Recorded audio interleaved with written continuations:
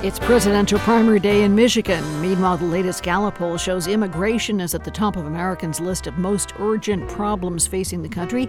Economic concerns have cooled. Today is Tuesday, February 27th, and this is WBUR's All Things Considered.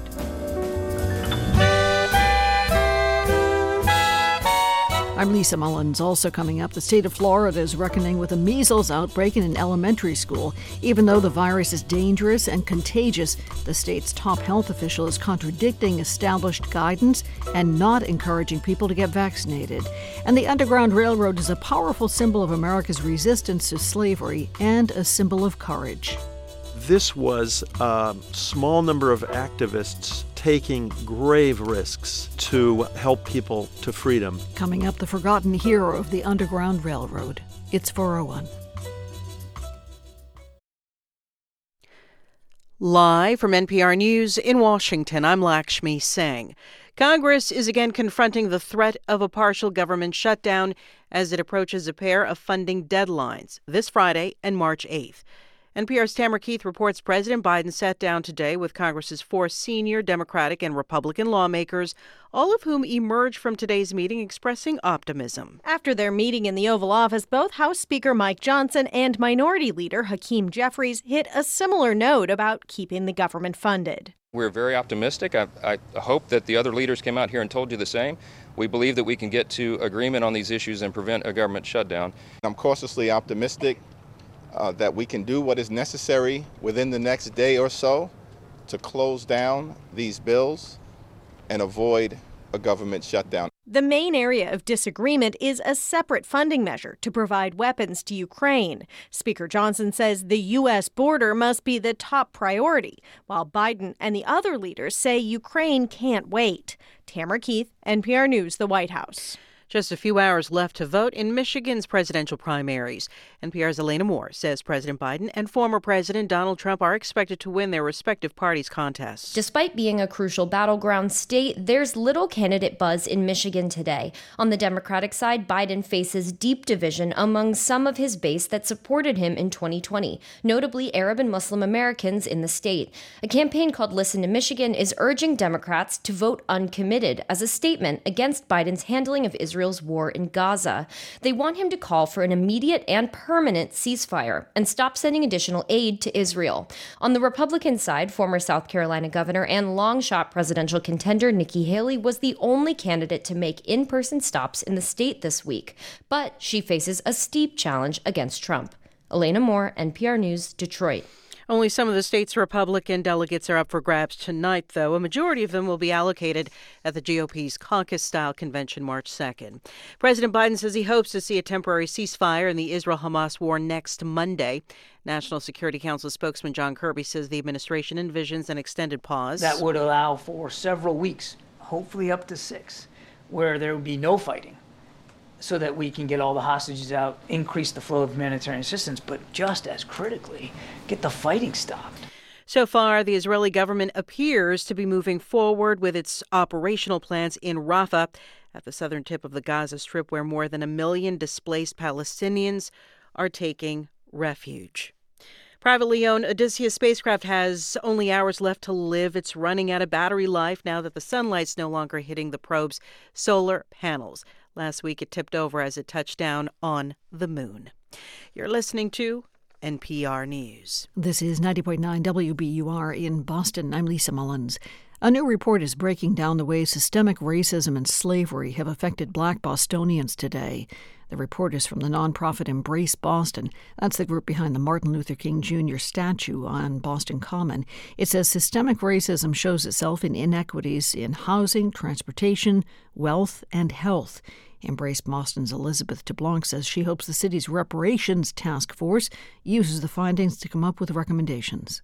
What we encourage the city to do is to use this as a guide, as an articulation tool to see what the growth has been. How far have we come with this racial equity work? And also currently, what are still areas within each harm area that haven't been addressed? The report's recommendations on reparations include cash payments, more investment in low-income schools, and police reforms.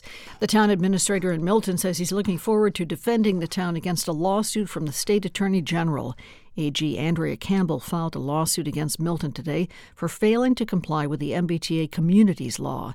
That law requires cities and towns with MBTA stops to zone part of their communities for additional multifamily housing. The town approved such a plan in December, but then voters overturned the measure earlier this month. Governor Maura Healey wants to keep the state's life sciences initiative going for another decade.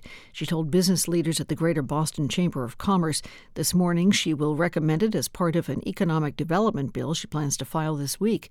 Chamber President and CEO Jim Rooney says the governor appears to be listening to the business community. If the R&D is going on in Boston and Cambridge and the manufacturing going on in Greater Worcester or Greater Springfield, there's no plane trips involved in visiting the factory site, and there's synergies to having them close that create cost advantages. Healey did not mention a possible cost. When the Life Sciences Initiative began in 2008, it included a $1 billion investment over 10 years. A new study finds that the state minimum wage is not keeping up with the cost of living in Massachusetts.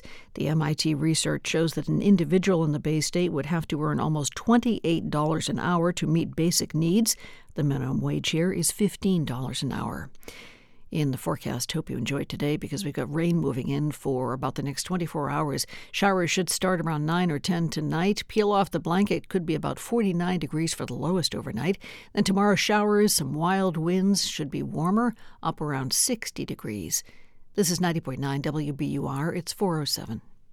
Support for NPR comes from NPR stations. Other contributors include Jarl and Pamela Mohn, focusing on civil liberties, foster youth, public radio, and the arts. And the Public Welfare Foundation, committed to advancing transformative youth and criminal justice reforms. From NPR News, this is All Things Considered. I'm Ari Shapiro in Washington. And I'm Elsa Chang in Culver City, California. A couple years ago, dozens of British companies switched to a 4-day work week with no reduction in pay. Sounds pretty nice. What started out as a pilot program has turned into an overwhelming success. We'll have more on that in a few moments. But first, the 2024 presidential primary season continues, and Michigan appears poised to follow the script of states that have already voted. That means lopsided victories for both President Biden and former President Trump. Even so, there are still interesting storylines to watch. And to talk about those storylines, NPR national political correspondent Don Gagné, who is based in Michigan, joins us now. Hey, Don. Hey, good to be here. Good to have you. Sounds like we have a bit of a delay. So, it goes without saying Michigan is important. Trump won the state in 2016, Biden in 2020. What has the campaign been like there this week, with the vote coming just, 3 days after South Carolina's primaries? Yeah, it's not exactly been rush hour for the leading candidates. Trump was last year more than a week ago for a rally. Nikki Haley has been in suburban Detroit and Grand Rapids the past 2 days. She's attracted small but loyal crowds. Biden was here earlier this month for a visit to a UAW phone bank operation. The UAW, United Auto Workers, have, of course, endorsed him. Vice President Harris was here talking reproductive rights, but it hasn't been as busy as other primary seasons. But there is something interesting going on. The primary has also been a chance for protests against Biden policy. Specifically, Arab American and Muslim voters are angry that the U.S. continues to support Israel and that Biden hasn't called for a permanent ceasefire in Gaza. Right. And how exactly are those voters protesting this election? So the protest is asking voters to choose uncommitted on their ballot. That's literally a box they can check on their ballot to withhold their support for Biden, to send him a message that his policies need to change drastically. Arab American and Muslim voters are a small but important voting bloc here. So the goal of the campaign is to get 10,000 votes for uncommitted to act as a warning that if these voters stay home or go third party come November, then Biden could lose the state. The Biden team, meanwhile, says it's committed to earning every vote here, but these protesters say he's not earned their vote and that there needs to be a permanent ceasefire now. Okay, well, despite those protests, the results of this primary is pretty much, well, it's widely expected that both Biden and Trump will come through to win the state. But even if primaries, in a year like this one where there really doesn't seem to be much of a contest, what can they show us? It tells us who turns out and who the diehard voters are. It shows us what's important to them. Biden has to hang on to his core voters, and we'll get a sense of that today. Black voters, union members, young voters, suburban voters, especially suburban women. All those are voting groups. You're going to see Trump trying to peel some votes off for himself. He had some success at that when he won in 2016, but 2020, Biden held that coalition together and carried Michigan and the election. So Biden's got to hang on to those voters. Trump is going to be looking for ways to try to woo some of them. That is NPR's Don Gagné. Thank you, Don. It's my pleasure. Let's turn now from Michigan to Florida, where an outbreak of measles raises concerns for public health. 10 cases have been reported in South and Central Florida, and experts say the state's response rejects science-based practices and puts children in danger of a deadly disease. NPR's Ping Huang is here in the studio with the latest. Hey, Ping. Hey, Ari. Bring us up to speed here. How is the outbreak developing? Yeah, so the measles outbreak that we're talking about today, it started in mid-February at an elementary school in South Florida. As you said, there's now 10 cases total. There's 9 in Broward County where the school is, and 1 case in Central Florida in Polk County. And, Ari, you might say, okay, 10 cases doesn't sound like a whole lot, but the thing with measles is that it's really, really contagious. So if someone with measles walks through a hallway, sneezes, that measles virus can stay in the air and infect someone who walks through the space 2 hours later. And if someone's not vaccinated, has no immunity to it, 9 times out of 10, if they get exposed, they're going to get measles. So a single case is cause for concern. 10 cases is pretty bad news, especially because the response so far, it goes against standard public health advice. That figure, 9 out of 10 unvaccinated people in that situation would get measles, is really striking. Tell us what you mean by the state's response goes against standard public health advice. What is that advice? Yeah, so measles has been studied for over a century, and there are clear steps to contain an outbreak. Here's Dr. Scott Ribkeys. He's a public health professor at Brown University. If you have an outbreak, you have early vaccination, try to get people vaccinated with the 3 days of exposure. And for those individuals who are not, those individuals have to quarantine for 21 days. And that's because people can spread the virus even if they don't have symptoms. Now, Rivkees, who you just heard, he's the former Surgeon General in Florida. That's the advice Florida would be getting if he was still in the role, but he left in 2021, and Florida Governor Ron DeSantis put a doctor named Joseph Ladapo in that role next. Ladapo was part of a group that pushed unproven COVID treatments even before he took on the role. And as Surgeon General, he refused to wear masks and he discouraged people from getting COVID vaccines. And science has told us both of those measures are proven to help prevent COVID infections. Mm-hmm. So what is Florida's current Surgeon General now saying about measles? Well, last week, in a letter to parents, Ladapo didn't recommend that kids get vaccinated, and he left it to parents to decide whether to send their kids to school. Dr. Ali Khan, he's the public health dean at the University of Nebraska, and he says that's irresponsible. This is dangerous behavior for public health. It's very dangerous because if you're undermining confidence in public health, including vaccination and public health measures, you are putting an increasing number of people at risk of these diseases that we no longer see anymore. I mean, no longer see anymore. It was considered eradicated for a long time, Eliminated, right? yeah. Eliminated. Because it is so rare, many people have not seen or experienced measles. What are the actual risks? What are the stakes here? Yeah, so a mild case of measles can involve getting a rash, diarrhea, dehydration. That's already pretty bad. But it can get more serious than that. It can turn into pneumonia. In rare cases, it can even lead to brain swelling, which can cause children to lose their sight or their hearing. And it can also be deadly. So in the U.S., before there was a vaccine, the U.S. was seeing 500 deaths from measles each year.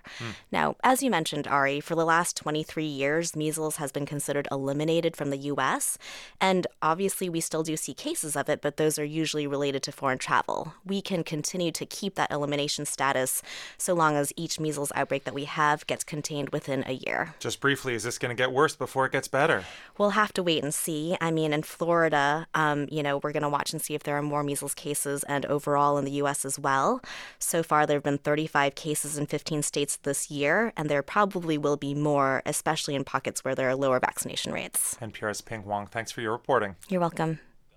Well, the 4-day work week is proving to be the gift that keeps on giving. Companies who are trying it report happier workers, lower turnover, and greater efficiency. NPR's Andrea Hsu reports on the latest research coming out of those trials. Around this time last year, early results from a large trial in the UK caused a hullabaloo. Of 61 companies that had moved to a 4-day work week with no reduction in pay, 92% said they would continue with it. Now another whole year has passed, and all but a few have either made it permanent or extended their trials. Boston College sociologist Juliet Shore is part of the research team. People are feeling really on top of their work with this new model. She says the gains are not a novelty effect, and they're not limited to the UK.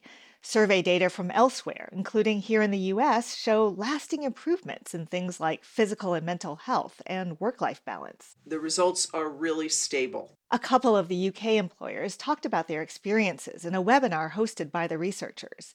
Nikki Russell, who leads a water conservation nonprofit in London, says she realized early on, if we close on a Friday, nobody dies. We aren't doctors. We're not running a chip shop. Still, they were busy. So to make it work, they now keep all their meetings to half an hour. They block off focus time in their calendars. They're more mindful about email. So I only do my emails now at certain times of the day. I'm not sort of drawn into them all day, every day. All 10 people at the company loved the changes. Most of them said they wouldn't consider a 5-day-a-week job again without a significant raise. It's brilliant for retention, which is super important in a teeny organisation like ours. Now, one thing the researchers have learned is that there's no one-size-fits-all. Giving everyone Fridays off wouldn't have worked for the housing cooperative in South Wales, where Ruth Llewellyn works. They have 240 employees working in roles from customer service to home repairs and maintenance. We still operate a Monday to Friday service because for us, the thought of dropping a repairs service for our tenants 1 day a week meant that we wouldn't be providing the same service. So employees work a variety of schedules. Some have a set day off, and for others it changes. We've also got people that do 2 half days, people that do 5 days, shorter hours, which allows them to do things like drop the children at school and pick them up. Llewellyn says there are fewer sick day callouts and employee performance has been consistent. Still, they want to collect more data, so they extended their pilot for another year. We're really hopeful at that point that we can make it permanent. Now, the researchers did talk about one of the very few companies where the experiment failed. A small consultancy struggled with managing client and stakeholder expectations. Although employees were happier, management had a change of heart. The researchers suggest that better planning and more flexibility might have changed that outcome. Andrea Hsu, NPR News.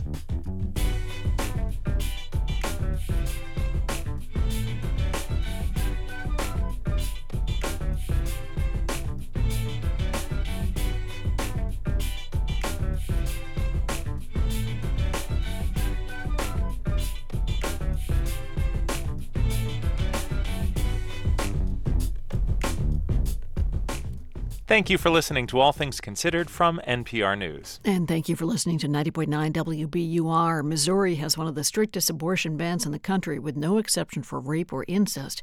Abortion rights advocates want to give residents a chance to vote on legalizing abortion rights this year. That story and much more coming up on WBUR.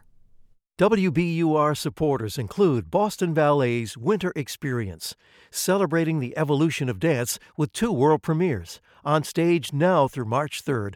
Tickets at bostonballet.org. And Comcast Business, helping businesses go further with internet and phone solutions designed to prepare them for the future. Comcast Business, powering possibilities. It was a mixed show on Wall Street today. The Dow dropped 0.25%. S&P and NASDAQ ended on the upside. The S&P gained nearly 0.2%. The NASDAQ pulled in almost 0.4%. Stock in Burlington-based Minerva Neurosciences dropped 59% in trading today. That's after the company said that federal regulators declined to approve its new treatment for schizophrenia. The FDA said it did not find the drug was effective and that not enough people were included in the studies on the drug's safety. Minerva says it will try to meet with the FDA and address those problems. This is WBUR. WBUR supporters include New Art Center in Newton, a community arts education space for all ages and all levels of ability. Register for summer camp and more at newartcenter.org. This afternoon, the Red Sox and St. Louis Cardinals ended in a 3-3 tie down in spring training. Rain moves in overnight tonight. Should have temperatures tonight just about 49 degrees for a low. Then tomorrow, more rain, pretty windy and warm, pushing 60 degrees. 57 degrees now in Boston at 4:21.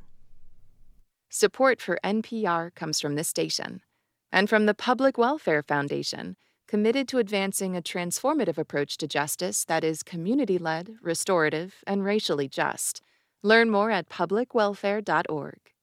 From the Lodestar Foundation, inspired by the principle that helping someone else less fortunate is a path to a happier, healthier, and more meaningful life. Learn more at lodestarfoundation.org. And from the John D. and Catherine T. MacArthur Foundation at macfound.org. From NPR News, this is All Things Considered. I'm Elsa Chang. And I'm Ari Shapiro. The Prime Minister of the Palestinian Authority and his government all resigned yesterday. Now, the Palestinian Authority does not govern in Gaza. It administers part of the occupied West Bank. And its top official is President Mahmoud Abbas, who did not resign. But the U.S. and other Arab countries have been pushing the Palestinian Authority to reform itself, hoping that it could help govern Gaza after the war ends.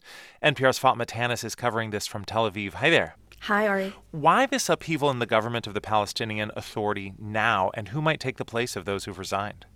So I should say that nothing has really changed immediately. President Mahmoud Abbas has accepted the announcement, but the Prime Minister and government are still in place in a caretaker role until a successor is announced, and we don't know when that would be. What Abbas is trying to do here is respond to international pressure for the Palestinian Authority to reform. It's known as dysfunctional and corrupt. Arab countries have actually made this a condition for financial support. Meanwhile, the U.S. wants the PA to play a viable part in a post-war plan. So they need a government that can operate in both the West Bank and Gaza, be a stabilizing factor after the war, oversee things like humanitarian aid flow, and the massive effort to rebuild Gaza. Now, analysts say this is all at a surface level at this point. Any new government would need to have political buy-in from all Palestinian factions, which would include Hamas, and would be made up of technocrats who aren't politically affiliated but can run civil administration. The way you're describing it sounds like a pipe dream. Could it actually work? Well, there are two main hurdles, among others. This is an effort that would require a lot of internal orchestration and leadership, and many don't think that President Abbas, who is almost 90 years old, is up for it. I spoke with Khalid El-Gindi, who is the director of Palestine and Palestinian-Israeli issues at the Middle East Institute. Here's how he put it. He's not known for bold maneuvers, for strategic thinking. He is very much about maintaining his grip on power. He's hugely unpopular. So there's potential. I'm just not sure that it can happen on the watch of Mahmoud Abbas. The other issue is Israel's current right-wing government, who don't want to see any national Palestinian entity that's governing both Gaza and the West Bank. Israel wants a local group in Gaza taking care of stuff like schools and roads while it maintains security and military control. But that is also something that Palestinians in Gaza would be against, and experts say that could even lead to an insurgency in the enclave. Yeah, we're talking about who would govern Palestinians. What do most Palestinians think about all this? Well, there's long been a sense of disillusionment among Palestinians. Today, Samir Taha in Ramallah told NPR that he was not surprised by the news. Here's what he said. He says any new government is meaningless as long as we are not in control of our own fate and the US, EU, and Israel get to decide what happens. We also spoke to Suhair Khalid, who would really like to see a Palestinian government that oversees Gaza and the West Bank. Here she is. She emphasized that she wants to see real unity that would help create a Palestinian state in the future and move away from the fractured politics of today. Others have said that they wanted to see Palestinian leadership that works for the people and not for their own advantages. Of course, Ari, we should mention that there have been no elections held in the Palestinian territories since 2006. That's NPR's Fatma Tanis in Tel Aviv. Thank you. Thank you. On Thursday, President Biden travels to Texas to visit the U.S. border with Mexico. Now, former President Trump will be at the border too, but hundreds of miles away. Texas Democrats hope Biden's visit means a turning point for their party's border message, which has become one of the most pressing political fights across the country. NPR congressional correspondent Claudia Grisales has more. During a festive Democratic rally at an early voting site in Laredo, Texas, couple Francisco Enriquez and Lupita Garcia recalled a very unique wedding ceremony. Enriquez, a U.S. citizen, and Garcia, a Mexican resident, say in their native Spanish that they married on a nearby international crossing bridge more than 5 years ago. He says they lived apart for 5 years until Garcia recently gained legal U.S. residency. This, Enriquez says, as he saw migrants cross illegally all the time. Enriquez says he supports a lot of Democratic policies, and he won't vote for former President Trump. He likes his local Democrats, but he's not as excited about their leaders. He wishes they would do more on the border. A few blocks away, Texas Democratic Congressman Henry Cuellar says he happens to agree. Why are we ceding the border security debate to Republicans? We did that for years. That's Cuellar at his Laredo office. He says the high-profile transfer of migrants by plane and bus from Texas to other states and cities changed everything. I don't think a lot of the other people saw it till they started seeing it in Chicago, D.C., and New York and other places. All of a sudden, it's like, oh, it's real. It has always been real for Cuellar. He served 10 terms despite challenges from Republicans, in part because he says he leaned into the border fight. I think it's important for Democrats to push back on the narrative. Hey, border security, we're going to do this, we're going to do this. They need to step into it. I stepped into it, and it works. When Cuellar says it works, he points to one of the latest examples, Democrat Tom Suozzi, who ran in a special election for a New York congressional seat. He noted Suozzi leaned into the border debate and won. Cuellar says the playbook for Democrats' border success also needs to include better top-down messaging in the party. Other border Democrats, like Congressman Vicente Gonzalez, bristle at the confusing border czar role given to Vice President Kamala Harris 3 years ago. I don't understand that. I still don't understand that. We never saw her here. We never talked about it. She never met with us, never talked to me. For years, Gonzalez, a 4-term member who represents the Texas Valley in the state's southeast corner, made it his mission to convince Biden to visit. I think it's important for him to visit the border and visit a region where he's well loved and he has a lot of support. And if you drive down the expressway, you see all kinds of massive infrastructure that's developing right now that all came from funding under his programs. That's Gonzalez just before he cast his early vote at City Hall in Weslaco, Texas, and just before he got his wish. This week, Biden finally announced his first visit as president to Gonzalez's district. It marks Biden's second stop to the Texas-Mexico border since he was elected, following the first in January 2023 to El Paso. And I think it's important for him to come out here, and not only here, but across the country, and take credits for some of the great things that they've accomplished. House Democrats hope they can make progress here by backing Michelle Vallejo in her bid to unseat GOP Congresswoman Monica de la Cruz in a Texas border district. It's an uphill battle, but during a recent visit to a McAllen coffee shop, Vallejo says it doesn't have to be that way if Democrats engage in the border fight. For us, it's important that we have a functioning border, and we need to eliminate all of the chaos because this is our home. Democrats may face a firewall of Republican districts, low voter turnout, and complaints of GOP gerrymandering in Texas. But they hope their party's border shift could fuel a national blue tide come November. Claudia Grisales, NPR News, along the Texas border.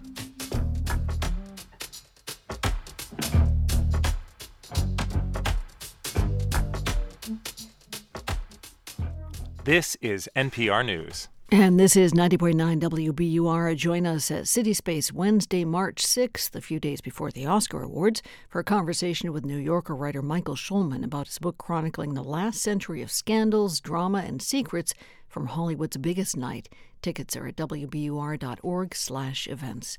In the forecast, wet weather moves in tonight sometime after 9 o'clock. Strong winds, temperature about 49 at the lowest. Tomorrow, rainy, windy, and pretty warm, pushing 60 degrees. It's 4:30. We're funded by you, our listeners, and by Coolidge Corner Theater in Brookline, presenting new and classic films since 1933, with 2 new state-of-the-art theaters opening soon. Learn more at Coolidge.org. And Leslie University. Make a difference as an artist, educator, or counselor with a degree from Leslie University. Get started today at leslie.edu. Take a break and have some fun with the news by playing the WBUR crossword puzzle each day. 5 letters, digital trash. 2 down, south of Ecuador. Play anytime at wbur.org/fun. 5 across, biggest toy maker. 4 down, rock concert pit. Play the WBUR crossword free every day at wbur.org/fun. Live from NPR News in Culver City, California, I'm Dwayne Brown.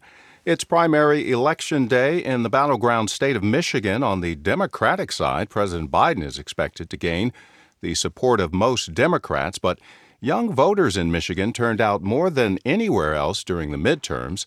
That's when Democrats flipped a seat in Congress and took full control of state government. But this time around, Jovan Martin, a student at Wayne State University in Detroit, is skeptical. I understand a lot of hardcore liberals that will listen to this and be like, at the end of the day, you have to pick. You know what I mean? You need to pick Biden. And I do understand that. But also at the same time, it's the idea of feeling like you're not listened to, feeling like we're not actually in a democracy. And it's something that's driven by power and wealth. President Biden has also faced blowback from a group of Arab Americans in Michigan who are angry over the situation in Gaza and U.S. support for Israel. The FBI, NSA, and other international partners are warning that Russian hackers are targeting vulnerable routers used to connect to the cloud. NPR's Jenna McLaughlin has more. Hackers around the world are forced to regularly adapt and improve their tactics to evade detection and get around digital defenses. Russian hackers working for the government are particularly adept at finding new ways to break into their victims' networks. According to a new cybersecurity advisory, the same Russian hacking group behind the 2020 SolarWinds breach is now going after routers used to connect to the cloud, or edge routers. Law enforcement partners recently took action to disrupt Russia's use of these compromised routers. However, many are still vulnerable and do not automatically install security updates.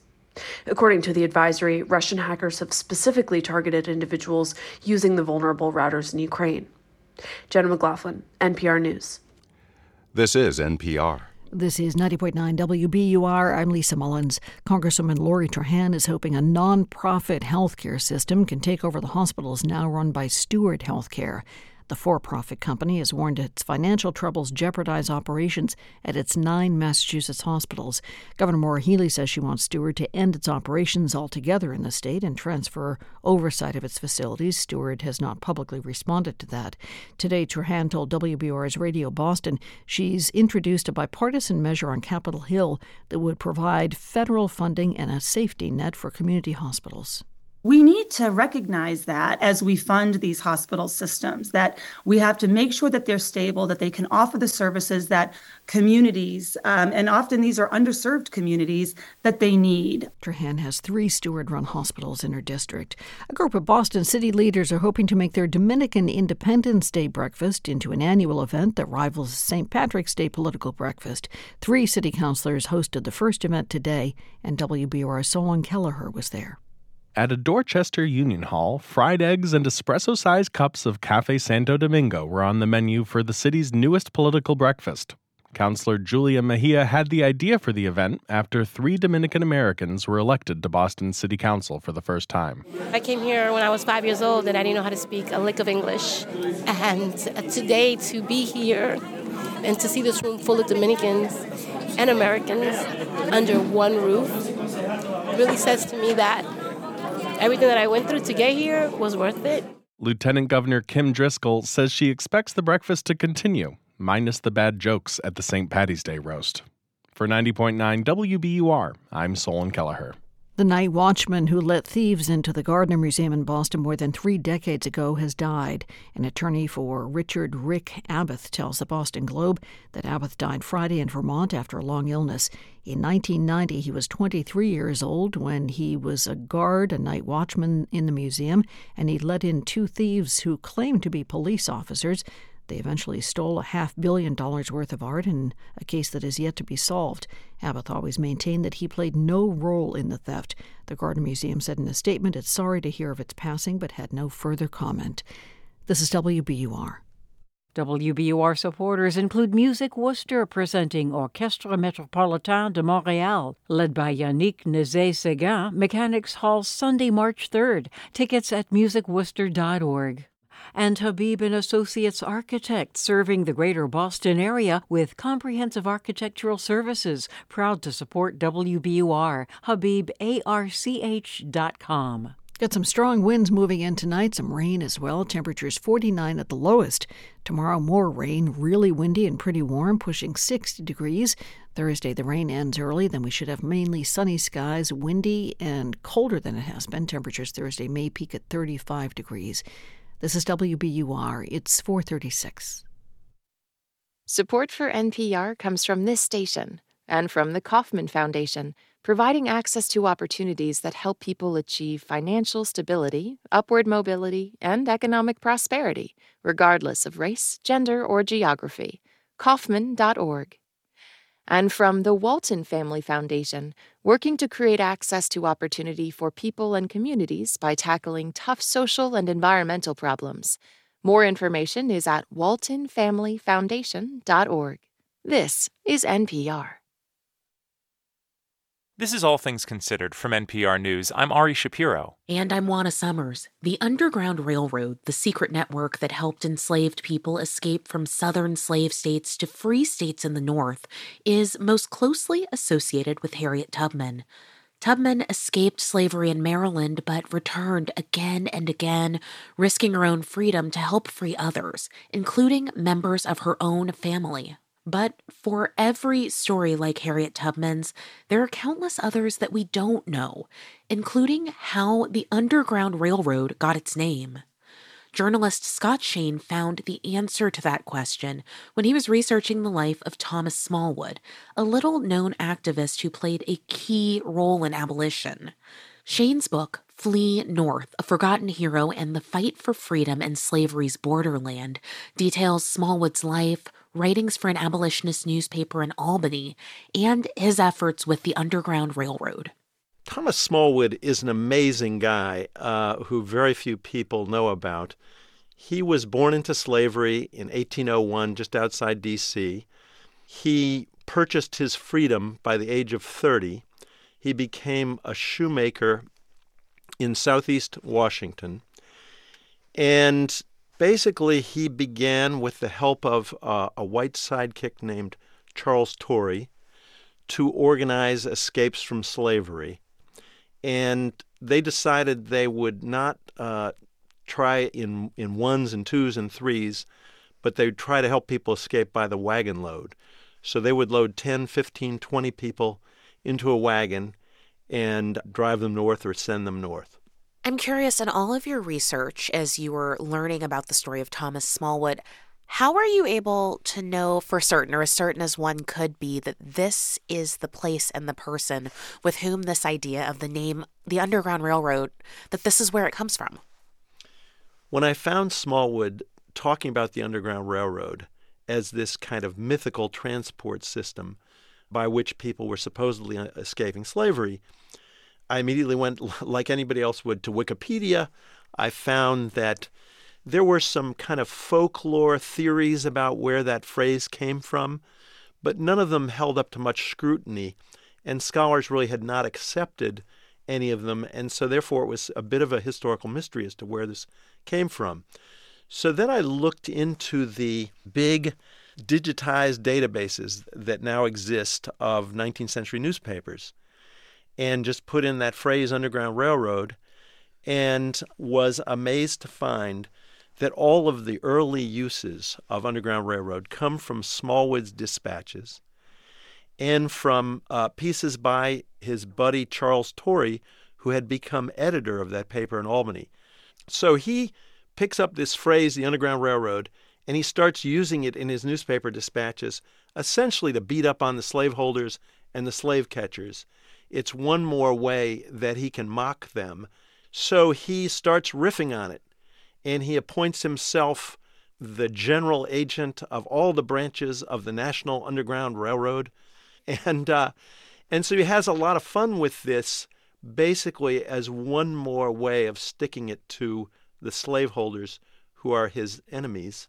But within a year or two, it gets picked up by other newspapers, and it gradually becomes a kind of way of referring to the escapes from slavery, especially those aided by folks in a network kind of up the line to the north. You know, it really strikes me listening to you describe the way that Thomas Smallwood is writing about the enslaved and their owners, this mockery. Even though he's writing under a pseudonym, it seems like there's a great deal of risk inherent here with what he's doing. Is that how you see it? Absolutely. I mean, on top of sending these things off to the Albany paper, he asked the editors in Albany to send a copy of any newspaper that named a slaveholder to that slaveholder.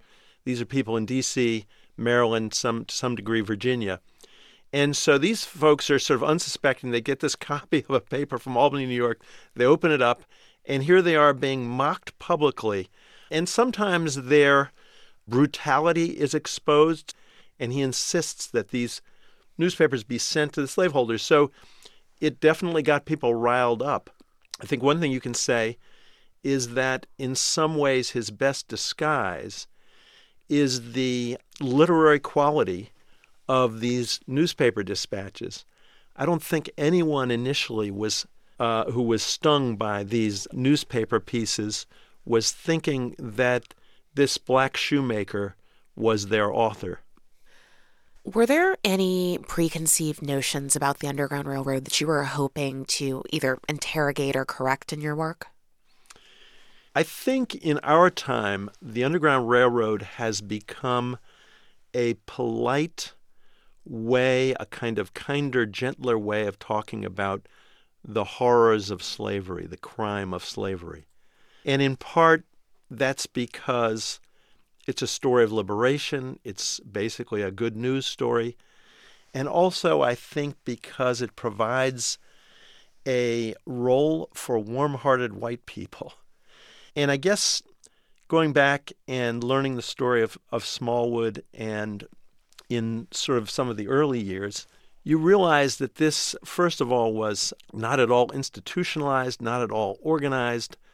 This was a small number of activists taking grave risks to help people to freedom, and a very, very dangerous thing, and something that was seen by most abolitionists at the time as too dangerous.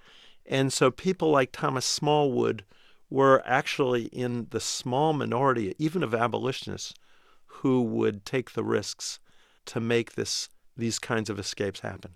So many of us who grow up in this country, we're educated about slavery, about the Underground Railroad, but Thomas Smallwood's name is not one that comes up in that education. Why do you think that his name and this story that you've brought us is one that seems to be largely forgotten by history? You know, I think it's a combination of things. Thomas Smallwood, like the people he was sending north, eventually has to make his own very daring escape, and he ends up in Canada as well. Basically, his career as a writer ends with the exception of a short memoir that he writes in 1851. But there's also one other element which is somewhat darker, which is Charles Torrey, his partner in getting the escapes going, never credited Smallwood, even in private correspondence, with really what was the far more important role in beginning to organize these escapes.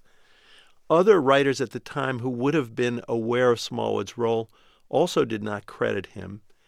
And I think there was probably an element of racism in that. And so Smallwood just never gets credit. So his writings get kind of cast to the winds, and he's busy earning a living. And, he just his story falls by the wayside. Scott Shane is the author of the book Flee North, A Forgotten Hero and the Fight for Freedom in Slavery's Borderland. Scott, thank you so much for joining us. Thank you.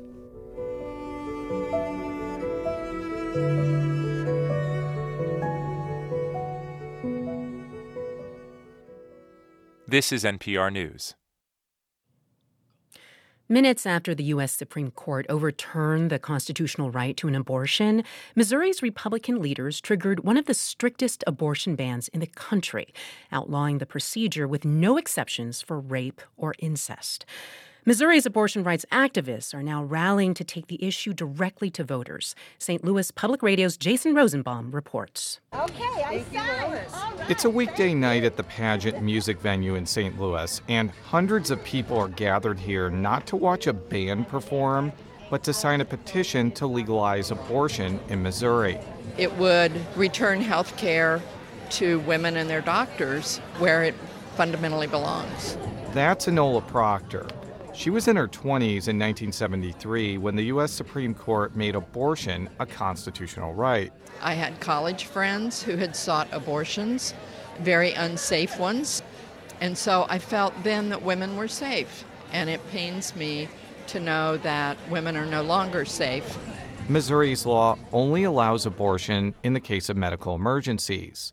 If passed, the ballot measure would place language in the state constitution protecting abortion up until fetal viability, the point when a fetus could survive outside of the womb without extraordinary medical intervention. The group that spearheaded this initiative has raised millions of dollars and attracted thousands of volunteer signature gatherers like Lisa Williams. Missourians don't agree with this ban, and they want to take the matter into their own hands because the politicians have not listened to their will. Recent polling from Emerson College found that 44% of Missouri voters say abortion should be allowed as a personal choice. Kyle Kondik, a political analyst at the University of Virginia, says abortion politics aren't as simple as red state, blue state. You could see Republicans winning Missouri by 20 points for president, and yet this abortion issue could very well end up passing, particularly because the current law in the books is so far away from what your average person's opinion is on abortion rights. After Roe v. Wade was overturned in 2022, voters in deeply red states like Kansas and Kentucky rejected anti-abortion rights measures. But Susan Klein of Missouri Right to Life says it's more complicated, pointing out that Missourians have voted in Republican lawmakers that are starkly against abortion rights. Missouri is a pro-life state. You see that in our supermajorities. You see that in the statewide office holders. Some of those office holders are trying to put another hurdle before the ballot initiative. Missouri's Republican lawmakers are trying to place a measure on an earlier ballot that would make it harder to amend the state's constitution. Proponents like GOP State Senator Rick Bratton make no secret that the move is aimed at making the abortion initiative more unlikely to succeed. At this point, where there's so much at stake, gloves are off, and we're willing to do whatever it takes to protect life and to ensure that our Constitution is protected. But efforts to make it harder to amend state constitutions failed in states like Arkansas and Ohio. Tori Schaefer with the American Civil Liberties Union of Missouri says she expects it will also fall flat here. Regardless of what politicians in Jefferson City decide, Missourians are going to see right through it either way. They're going to see it as a trick and a tool to try and take their right to direct democracy away. If backers of the abortion legalization initiative get roughly 171,000 signatures by early May, their proposal could go before voters either in August or November. For NPR News, I'm Jason Rosenbaum in St. Louis. You're listening to All Things Considered from NPR News. This is 90.9 WBUR. Hope you enjoyed the day today because we've got rain moving in for about the next 24 hours. Showers should start about 9 or 10 o'clock tonight. Should get down to about 49 degrees, and that's at the very lowest. Tomorrow, showers, some wild winds should turn warmer, up around 60 degrees tomorrow. Then for Thursday, temperatures fall only about 35 degrees, but at least it should be sunny once again. We're funded by you, our listeners, and by Mass General Brigham Health Plan, offering innovative plans, comprehensive coverage, and a broad network of doctors, all connected to one of the world's leading healthcare systems. Mass General Brigham Health Plan, with you every day. For more information, call your broker or visit massgeneralbrighamhealthplan.org. NASA is troubleshooting a glitch on Voyager 1, the first spacecraft to leave the solar system. Coming up at 5:40 on WBUR, why it would take a miracle to regain control of the craft. We're funded by you, our listeners, and by the Harvard Art Museums, with over 50 galleries of art spanning the centuries. Free admission every day, open Tuesday through Sunday. harvardartmuseums.org. Nurses say they are overworked and are asking lawmakers to limit the number of patients in their care. They also think that would help with the country's nursing shortage. I'm one of those nurses who would return to the bedside full time, and so many of my coworkers that have left would join me. But what do hospitals say? Find out tomorrow on Morning Edition from NPR News. Listen again tomorrow morning on 90.9 WBUR. This is All Things Considered from NPR News. I'm Elsa Chang. And I'm Ari Shapiro. The top 4 congressional leaders met with President Biden in the Oval Office today. A government shutdown is looming, and funding for Ukraine's war effort is also on the line. Here's how House Minority Leader Hakeem Jeffries, Democrat of New York, described it. It was an intense meeting. It was an honest meeting. And ultimately, it was a productive meeting. They came out optimistic about avoiding a shutdown, but with no clear path on the Ukraine aid. NPR senior White House correspondent Tamara Keith is here. Hi, Tam. Hi, Ari. Let's start with the optimism. There have been a few of these shutdown showdowns over the past year. Why were the leaders positive today? Republican House Speaker Mike Johnson said negotiators are quite close to an agreement to keep the government funded for the rest of the year. Close enough that they were willing to express optimism. After the meeting, Senate Republican leader Mitch McConnell told reporters at the Capitol that things are moving in the right direction. Under no circumstances does anybody want to shut the government down, so I think we can stop that drama right here. That drama could stop right here, right now, or it could flare up and all this optimism could go out the window, which is a movie we have seen many times before. Sure is. So from the relatively happy talk to the more difficult parts, how did the rest of the meeting go?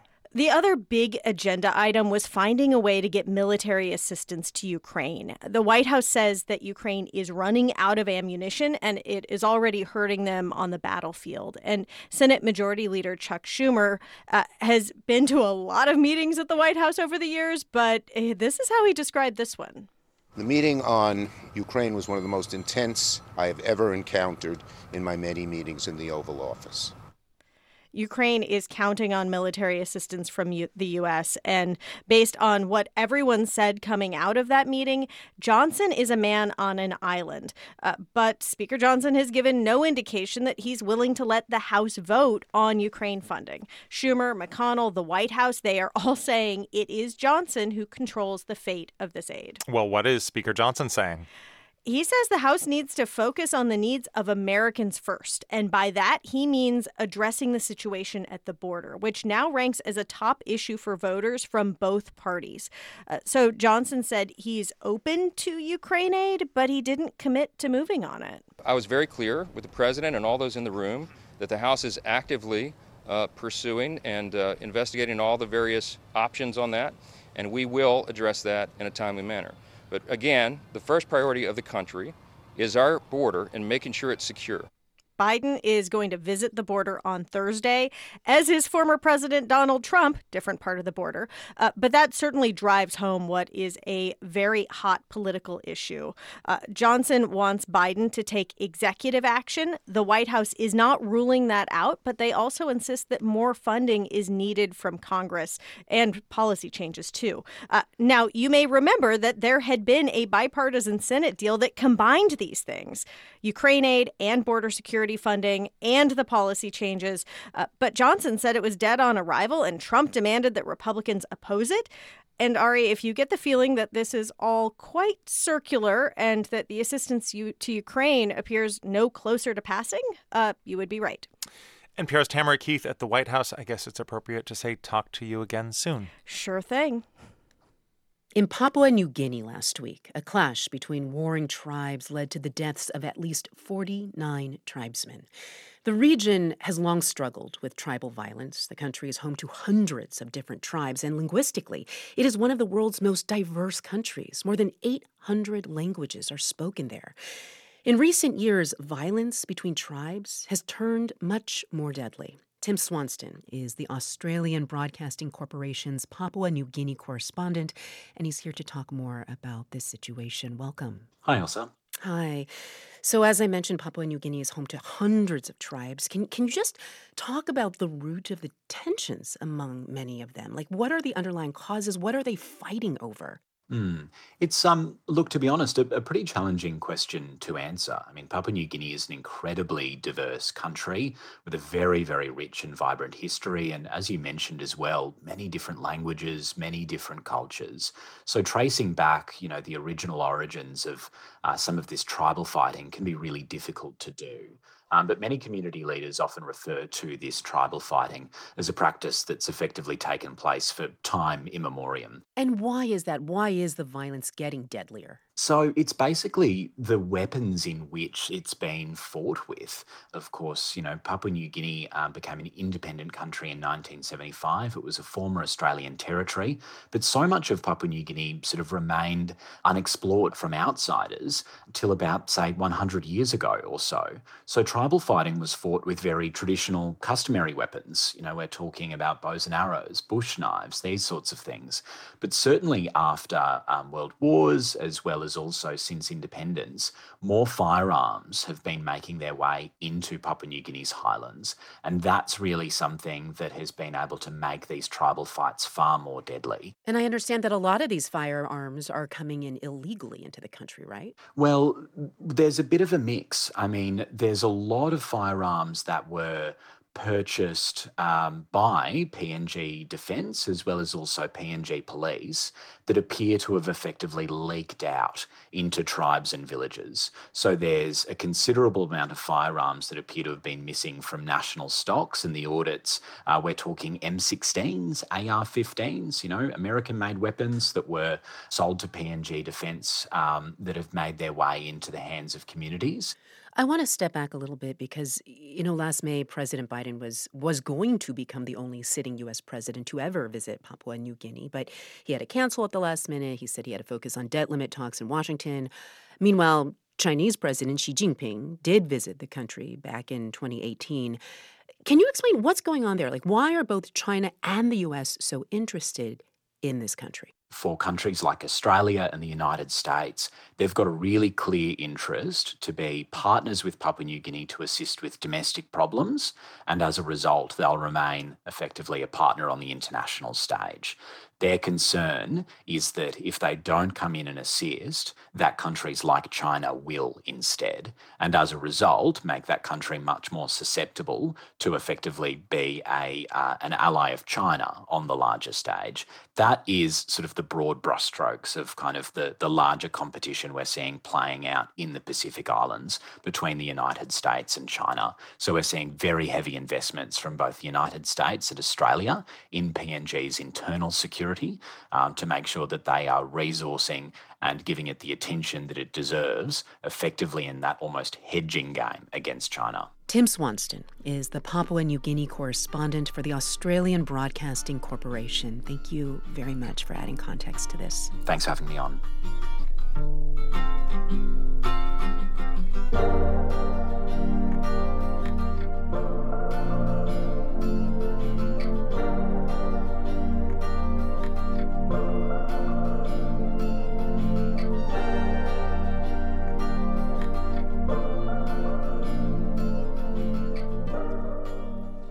You're listening to All Things Considered from NPR News. Support for NPR comes from this station and from the Langloth Foundation, supporting justice, equity, and opportunity for all people to foster and sustain safe and healthy communities. Learn more at langloth.org. From ECMC Foundation, working to improve higher education for career success among underserved populations through evidence-based innovation. Learn more at ecmcfoundation.org.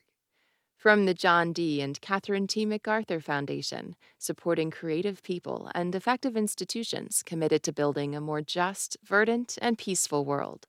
More information is at macfound.org. And from the Robert Wood Johnson Foundation at rwjf.org. WBUR supporters include Celebrity Series of Boston with Orchestre de Paris, including Rachmaninoff's Second Piano Concerto, March 17th at Symphony Hall, celebrityseries.org.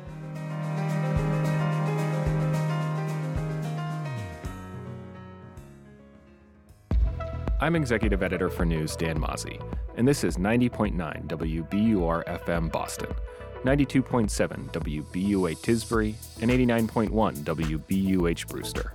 Listen anytime with our app or at WBUR.org. WBUR, Boston's NPR news station.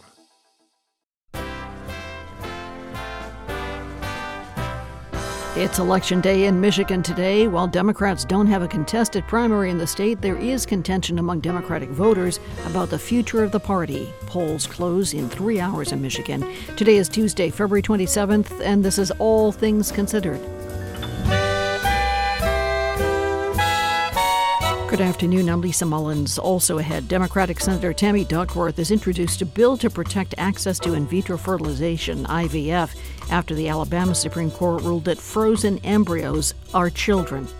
It's very clear that Republicans believe that a fertilized egg has more rights than a woman and that they do not support IVF, no matter what they're saying. The senator talks to us about her personal experience with IVF. Also, the assertion that the failures of the Iraq War could be boiled down to miscommunications. It's 5:01. News headlines and Wall Street numbers are next. Live from NPR News in Washington, I'm Jack Speer.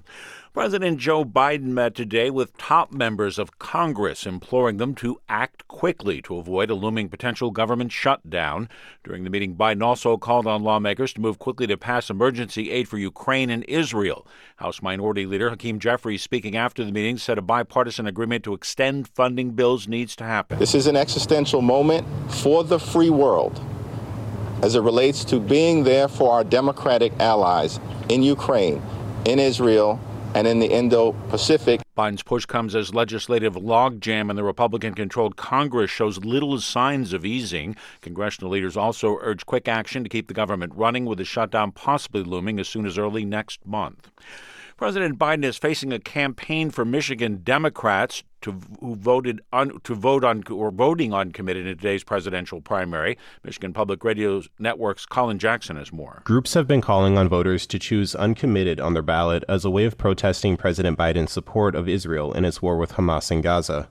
Lansing, Michigan resident Ali Salim Ali was one of those uncommitted voters. He says Biden's at risk of losing his whole family's vote in November. Just call ceasefire and you will have our vote.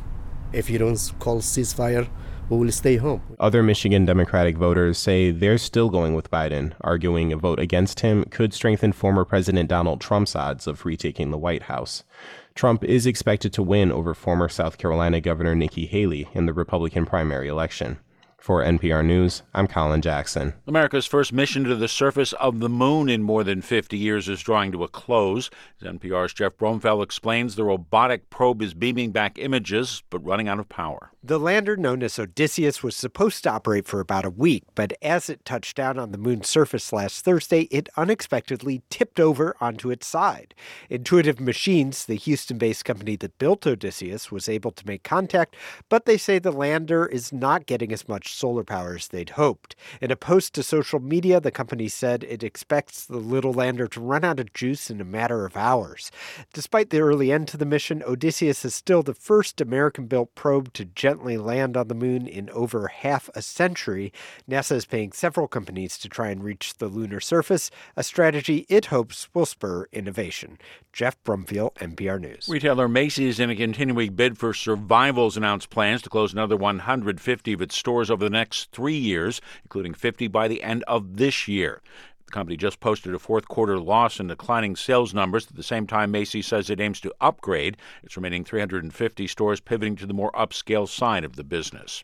A mixed close on Wall Street. The Dow fell 96 points. The Nasdaq rose 59 points. This is NPR. This is 90.9 WBUR. Good afternoon. I'm Lisa Mullins. Massachusetts Attorney General Andrea Campbell is suing the town of Milton for failing to comply with the state's MBTA communities law. That law requires cities and towns to allow zoning for multifamily housing near MBTA stops. Milton lawmakers approved a new zoning plan last year, but voters overturned the measure with a referendum earlier this month. Attorney General Campbell says she's asking the state's Supreme Judicial Court to force Milton into compliance.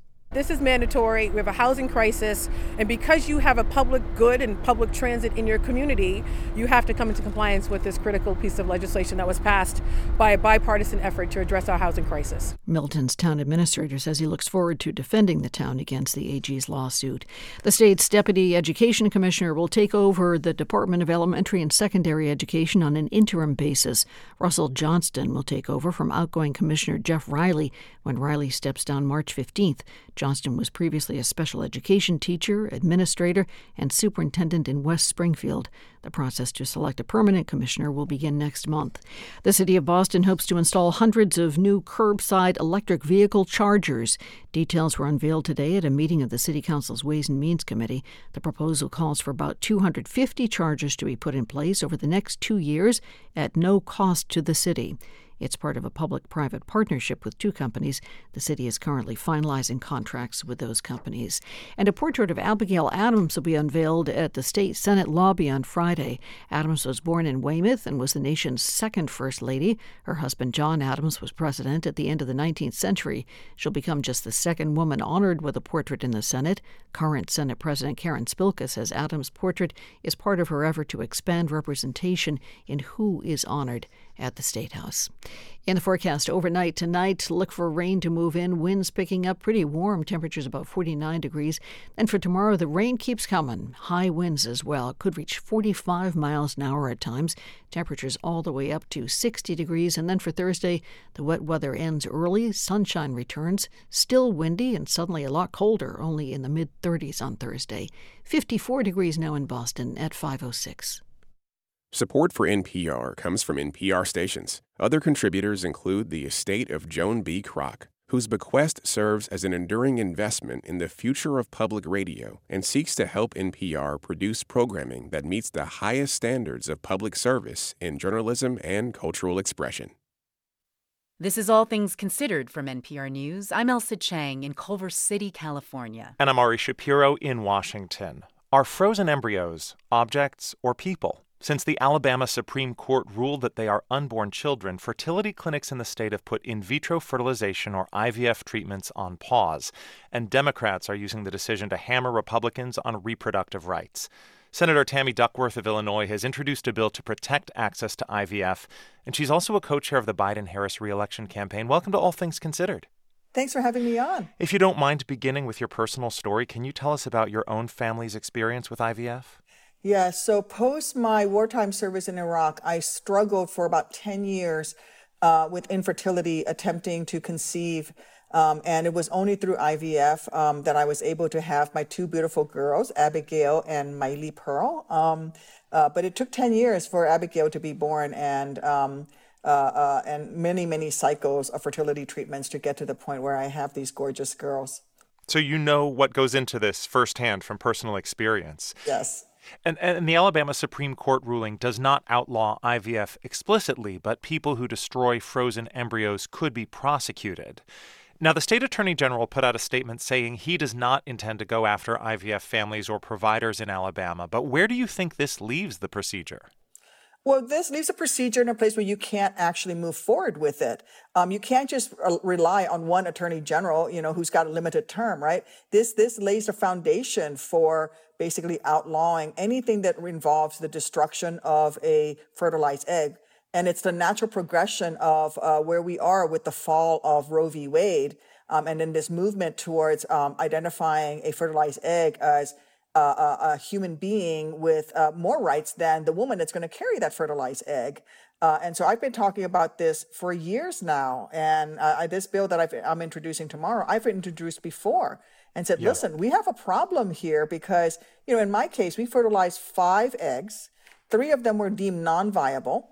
And we discarded the 3 non-viable because if I were to implant those, I would have had a miscarriage with all 3 eggs. And my doctor in 2013 said, Tammy, with these personhood amendments, these personhood definitions that these groups are pushing for, I could be convicted of manslaughter or murder for throwing out those 3 non-viable eggs. And you would, and so we could no longer practice reproductive medicine.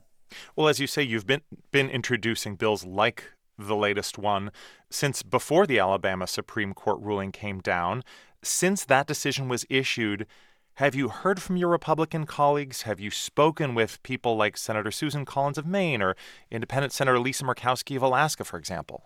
Well, I've spoken with them on this for well over 4 years now. And since the Alabama Supreme Court decision, it's been crickets. I've not heard from a single Republican that I've contacted asking if they would co-sponsor this. And so they've not come back to me since the decision. And by the way, the one Republican, there's a House bill that's the companion to my Senate bill. The one Republican that's on it is actively working to get herself taken off the bill right now.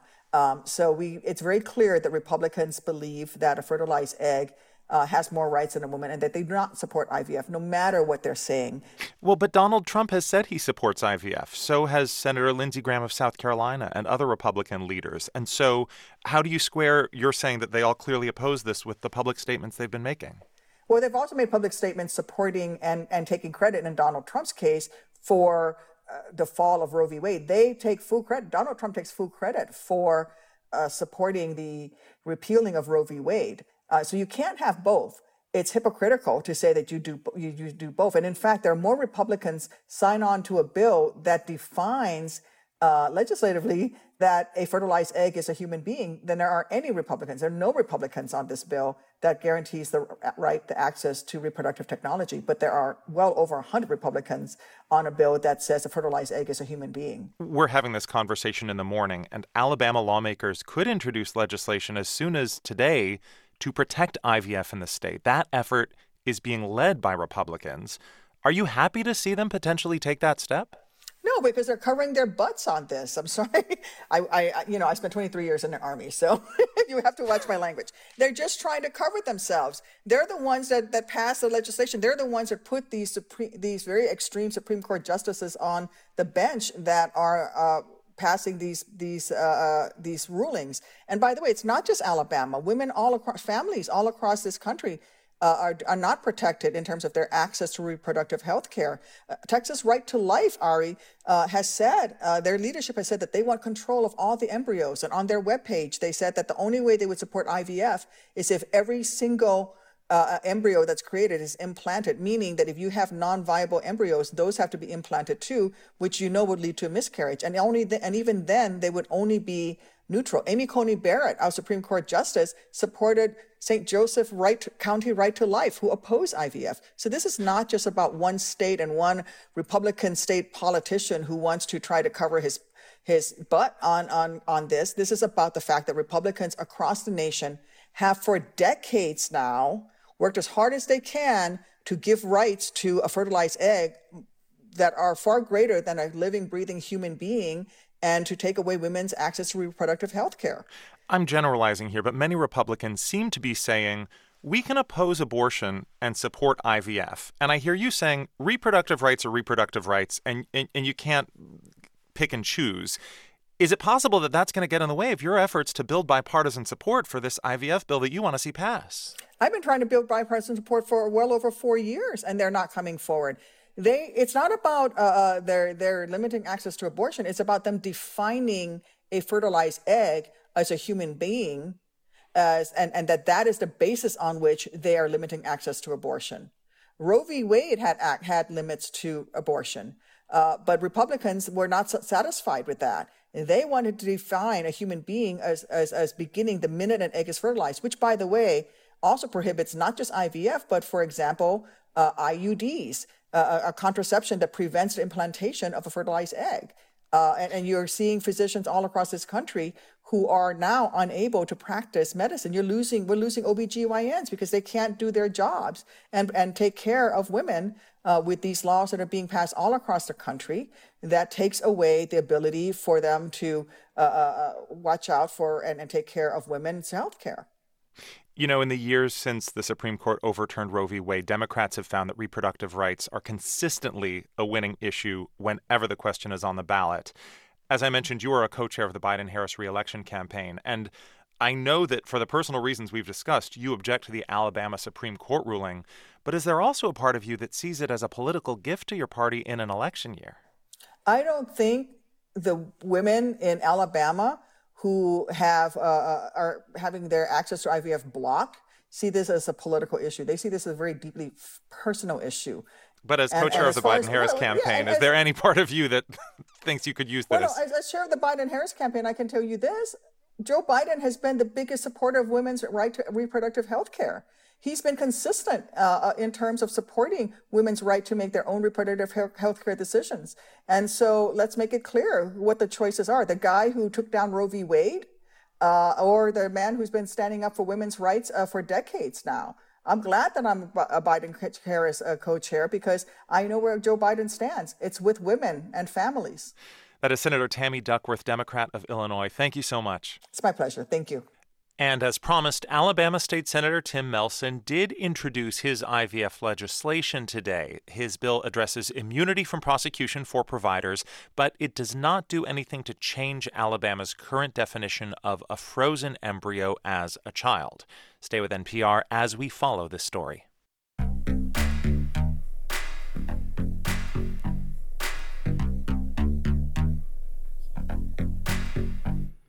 Even by Alaska standards, Anchorage has seen a lot of snow this winter.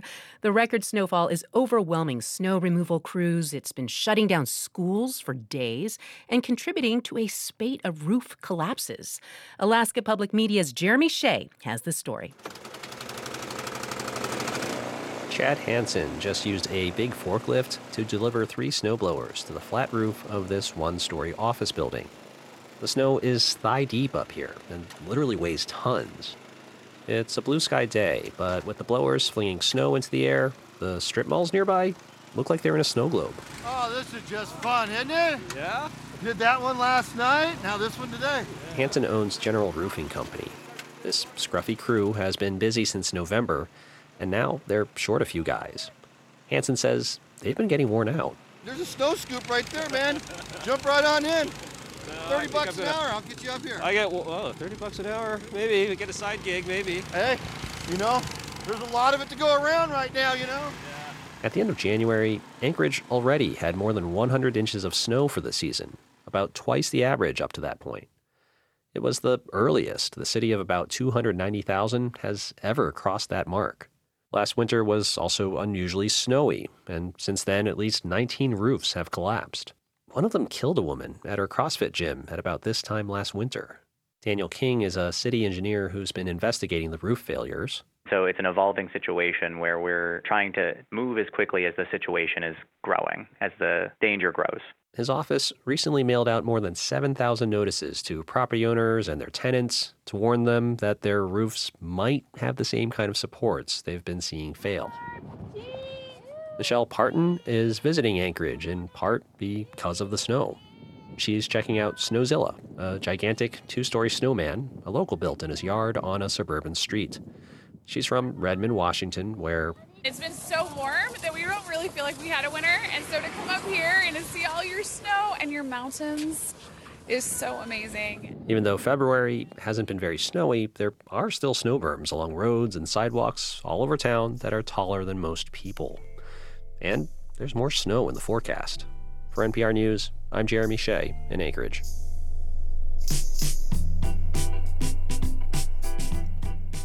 You're listening to All Things Considered from NPR News. And coming up in about 25 minutes here at 90.9 WBUR, Fresno, California has some of the worst air quality in the nation.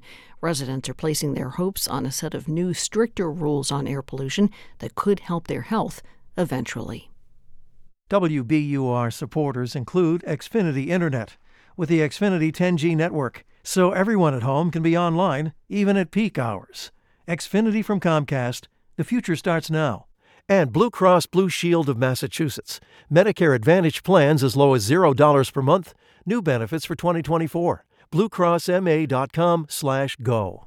A mixed show on Wall Street today. The Dow dropped 0.25%. S&P and Nasdaq ended on the upside. S&P gained nearly 0.2%, and the Nasdaq pulled in almost 0.4%. Unionized nurses at Beth Israel Lahey Anna Jakes Hospital in Newburyport have overwhelmingly voted to approve a 3-year contract. The union says the contract will increase wages and benefits and allow the hospital to recruit staff and improve patient care. More than 350 registered nurses work at Anna Jakes Hospital. This is WBUR. WBUR supporters include the Lyric Stage with Thirst. 2 Irish immigrants search for a place to call home in this drama by Ronan Noon. Now through March 17th, lyricstage.com. Listeners have the chance to attend the upcoming open meeting of the WBUR Board of Directors and Community Advisory Board. Visit wbur.org/open meetings if you'd like to find out more. That's wbur.org/open meetings. Mighty nice day for late February, but things should change tonight as winds pick up and rain comes down. A warm night tonight in the upper 40s. By the way, if it reaches 50 degrees tonight, we'll have tied the record set in 1990. Tomorrow, wind-driven showers pretty much all day long. Highs could reach 60 degrees. Then for Thursday, the winds could get stronger, but the rain pulls back. This is WBUR. It's 5:20. Support for NPR comes from this station and from Procter & Gamble, maker of Nervive. Nervive Nerve Relief is designed to reduce occasional nerve aches, weakness, and discomfort in hands or feet due to aging. Learn more at nervivehealth.com. From Easy Cater, committed to helping companies from nonprofits to the Fortune 500 find food for meetings and company events, with online ordering and 24/7 live support. Learn more at easycater.com. And from the Doris Duke Foundation. This is All Things Considered from NPR News. I'm Ari Shapiro. And I'm Mary Louise Kelly. How did the U.S. get it so wrong in the run-up to war in Iraq, insisting that then Iraqi leader Saddam Hussein was hiding secret stashes of weapons of mass destruction? And why didn't Saddam set the record straight, especially as it looked increasingly certain in the months after 9/11 that the U.S. and its allies were about to start a war he was likely to lose? Well, Pulitzer Prize-winning author Steve Call takes on those questions in his new book, The Achilles Trap, Saddam Hussein, the CIA, and the Origins of America's Invasion of Iraq. Welcome back to All Things Considered. Thanks for having me back. Why does the world need another book on the origins of the Iraq War? I'm just thinking there are so many wars, so many crises demanding our attention right now in 2024. Why did you feel it was important to go back to this?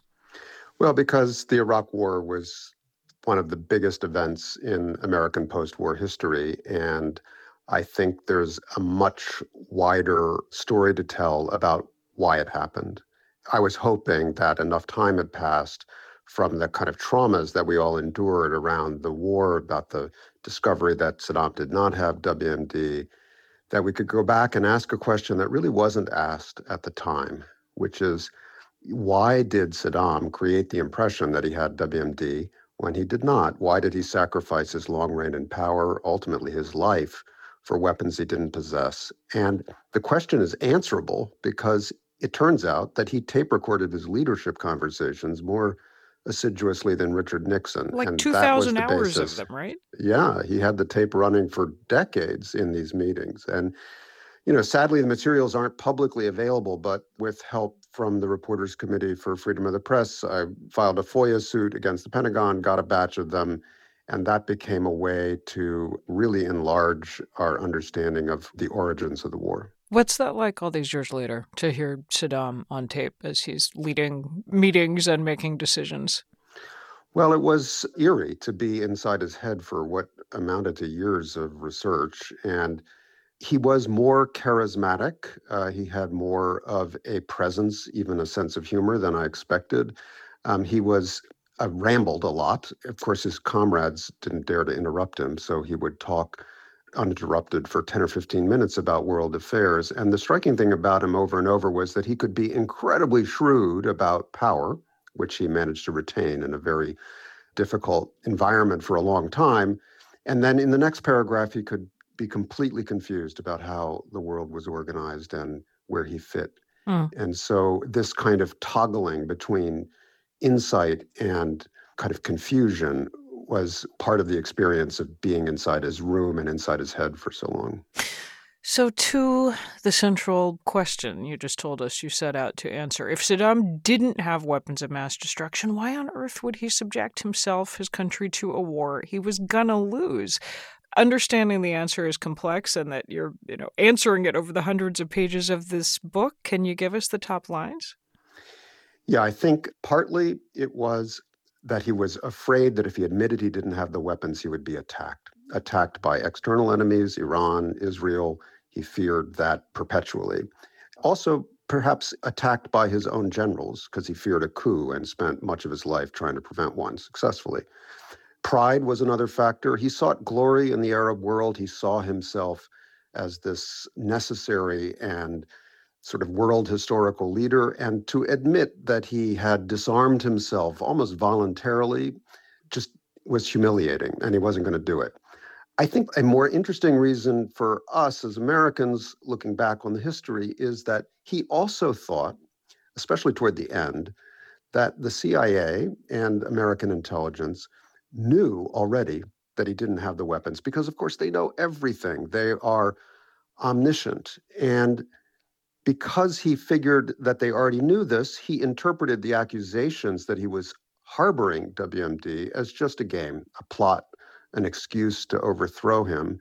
And he thought, why should I play their game? Fascinating. So it's a case of both sides overestimating what the other knew, what the other had.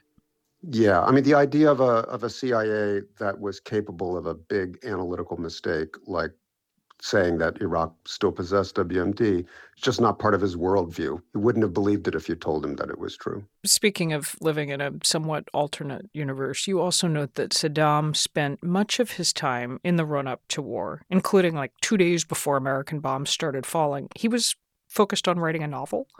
He wrote 4 novels in the last few years of his regime. I mean, it was a remarkable thing to encounter in the research that after 9/11, we didn't recognize that he was in some respects not the same Saddam that we had known back when he invaded Kuwait in 1990 and turned the world upside down. He was in his 60s, and he had decided that his legacy lay in literature. And he was writing novel after novel. He published the first couple to great fanfare and wonderful reviews in Iraq. Of course, nobody dared say anything other than that he was brilliant. And I talked to one of his editors who would get these handwritten pages from him in Arabic. And he would ask, please turn the pages back to me with notes about improvements. And they would occasionally correct his rambling sentences.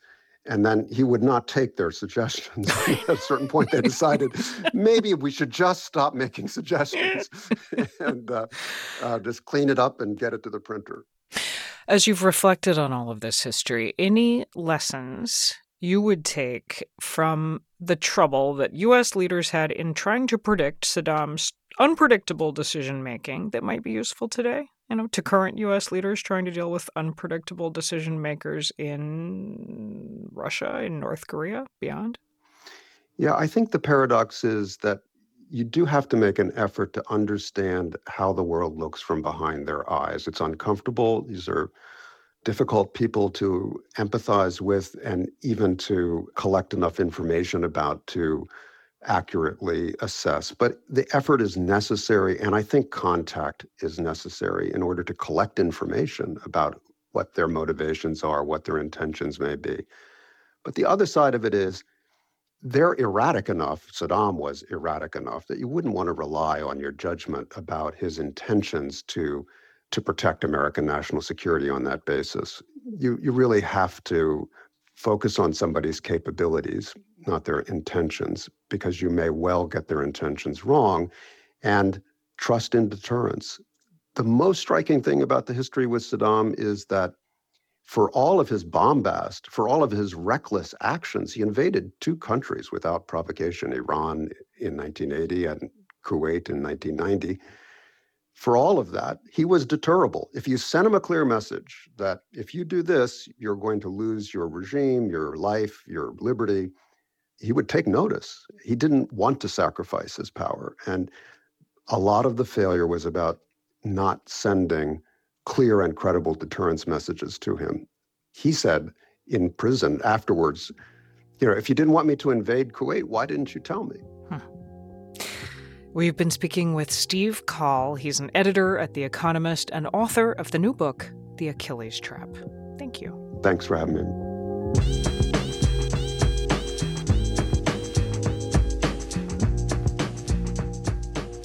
This is NPR News. And this is 90.9 WBUR. Coming up in about 20 minutes on WBUR's All Things Considered, the story of the scientist who helped launch gerontology, the study of aging, and how we started viewing aging as a disease. This afternoon, Red Sox and St. Louis Cardinals ended in a 3-3 tie down in spring training. Boston Bruins shoot for their 9th win in a row tonight as they take on their division rivals, the Philadelphia 76ers. Tip-off at the Garden is 7:30. It's 5:30. We're funded by you, our listeners, and by Mass General Brigham Health Plan, offering innovative plans, comprehensive coverage, and a broad network of doctors, all connected to one of the world's leading healthcare systems. Mass General Brigham Health Plan, with you every day. For more information, call your broker or visit massgeneralbrighamhealthplan.org. And New Art Center in Newton with art classes for adults, teens, and kids. Enroll now to spark your creativity this spring at newartcenter.org. Nurses say they are overworked and are asking lawmakers to limit the number of patients in their care. They also think that would help with the country's nursing shortage. I'm one of those nurses who would return to the bedside full time, and so many of my coworkers that have left would join me. But what do hospitals say? Find out tomorrow on Morning Edition from NPR News. Listen again tomorrow morning on 90.9 WBUR. Live from NPR News in Culver City, California, I'm Dwayne Brown. Top congressional leaders in both parties expressed optimism today that they could reach a deal before Friday to avoid a partial government shutdown, but they remain divided on providing additional funding to Ukraine. Republican House Speaker Mike Johnson insisting that addressing the situation at the border needs to be the top priority. Here's what President Biden had to say after the meeting. Congress's responsibility from the government. We got to get about doing a shutdown would damage the economy significantly, and I think we all agree to that, and we need a bipartisan solution. The House Minority Leader says there may need to be a bipartisan agreement to extend several funding bills slated to lapse next week to give more time for funding talks to continue. Meanwhile, Senate Majority Leader Chuck Schumer told reporters he wants to avoid a shutdown and the remaining issues were not insurmountable. Missouri's abortion rights activists are optimistic about using a ballot initiative to overturn a strict abortion ban, but as Jason Rosenbaum of St. Louis Public Radio tells us, GOP lawmakers want to make it harder to achieve that goal. Organizers say thousands of volunteers are gathering signatures to legalize abortion in Missouri. But GOP lawmakers like Senator Rick Bratton want voters to approve an earlier ballot item, making it harder to amend the state constitution to keep most abortions illegal. We're willing to do whatever it takes to protect life and to ensure that our Constitution is protected. Tori Schaefer of the ACLU of Missouri expects that GOP plan to fall flat. Regardless of what politicians in Jefferson City decide, Missourians are going to see right through it either way. If organizers get enough signatures, Missourians will vote on the abortion legalization plan either in August or November. For NPR News, I'm Jason Rosenbaum in Jefferson City. Stocks finished mixed on Wall Street today. This is NPR. And this is 90.9 WBUR. I'm Lisa Mullins. A new report is breaking down the ways systemic racism and slavery have affected Black Bostonians today. The report is from the nonprofit Embrace Boston. That's the group behind the Martin Luther King Jr. and Coretta Scott King statue on Boston Common. The report says systemic racism shows up in inequities in wealth, housing, transportation, and health. This comes as the City of Boston's task force is exploring the idea of reparations to the families of enslaved people.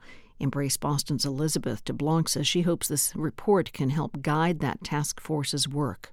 What we encourage the city to do is to use this as a guide, as an articulation tool to see what the growth has been. How far have we come with this racial equity work? And also currently, what are still areas within each harm area that haven't been addressed? The report's recommendations include cash payments, more investment in low-income schools, and police reform. Governor Maura Healey wants to keep the state's life sciences initiative going for another decade. She told business leaders at the Greater Boston Chamber of Commerce this morning she will recommend it as part of an economic development bill she plans to file this week. Chamber President and CEO Jim Rooney says the governor appears to be listening to the business community.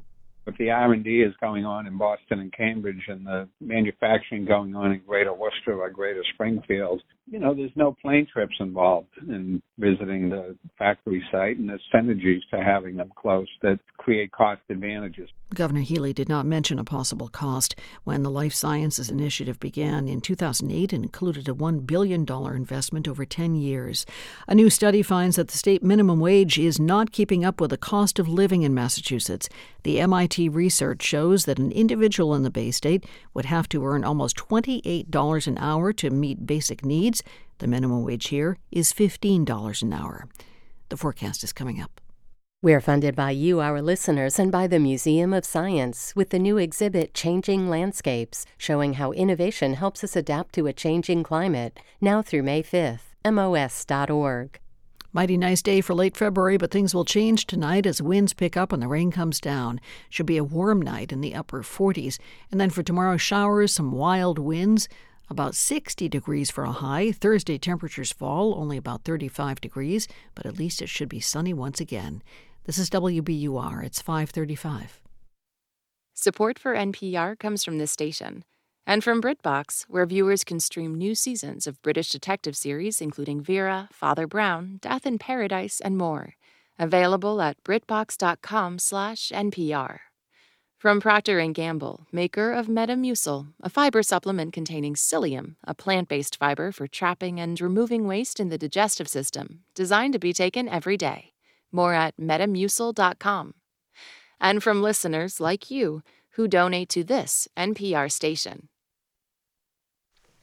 This is All Things Considered from NPR News. I'm Ari Shapiro in Washington. And I'm Elsa Chang in Culver City, California. It is presidential primary day in Michigan. On the Democratic side, President Biden faces little competition, but there is a group choosing to vote uncommitted. NPR's Elena Moore is here to talk about the movement behind that. Hey, Elena. Hey there. Okay, so walk us through what this uncommitted campaign entails.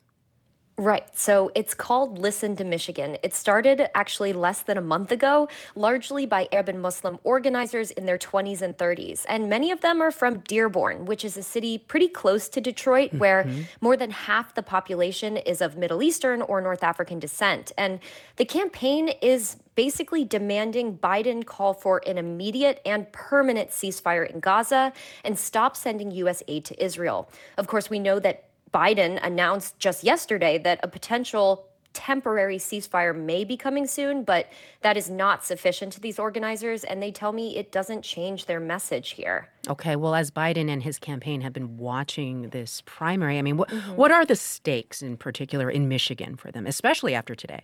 Right. I mean, well, Listen to Michigan, the campaign, is hoping they can get at least 10,000 uncommitted votes. That was around the margin Hillary Clinton lost to to Trump in 2016. And of course, that 10,000 number is much, much smaller than Biden's campaign margin in 2020, which was more like 150,000 votes. But, this campaign, the Listen to Michigan campaign, could be a real test for Biden. Ever since Israel's war on Gaza started, factions of his Democratic base that helped him win in 2020 in Michigan have been really angry and hurt by the president not calling for a stop to this violence. And, an important note, Elsa, many of these advocates actually voted for Biden in 2020, and they call themselves Democrats, a lot of them.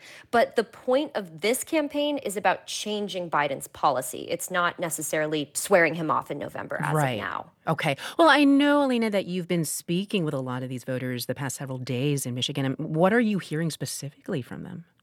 I've been in the Detroit metro area talking really specifically with younger voters.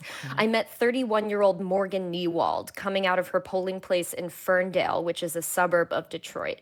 I usually vote Democratic Party because Republicans don't have my interests in mind, but I'm finding out that Democrats don't either.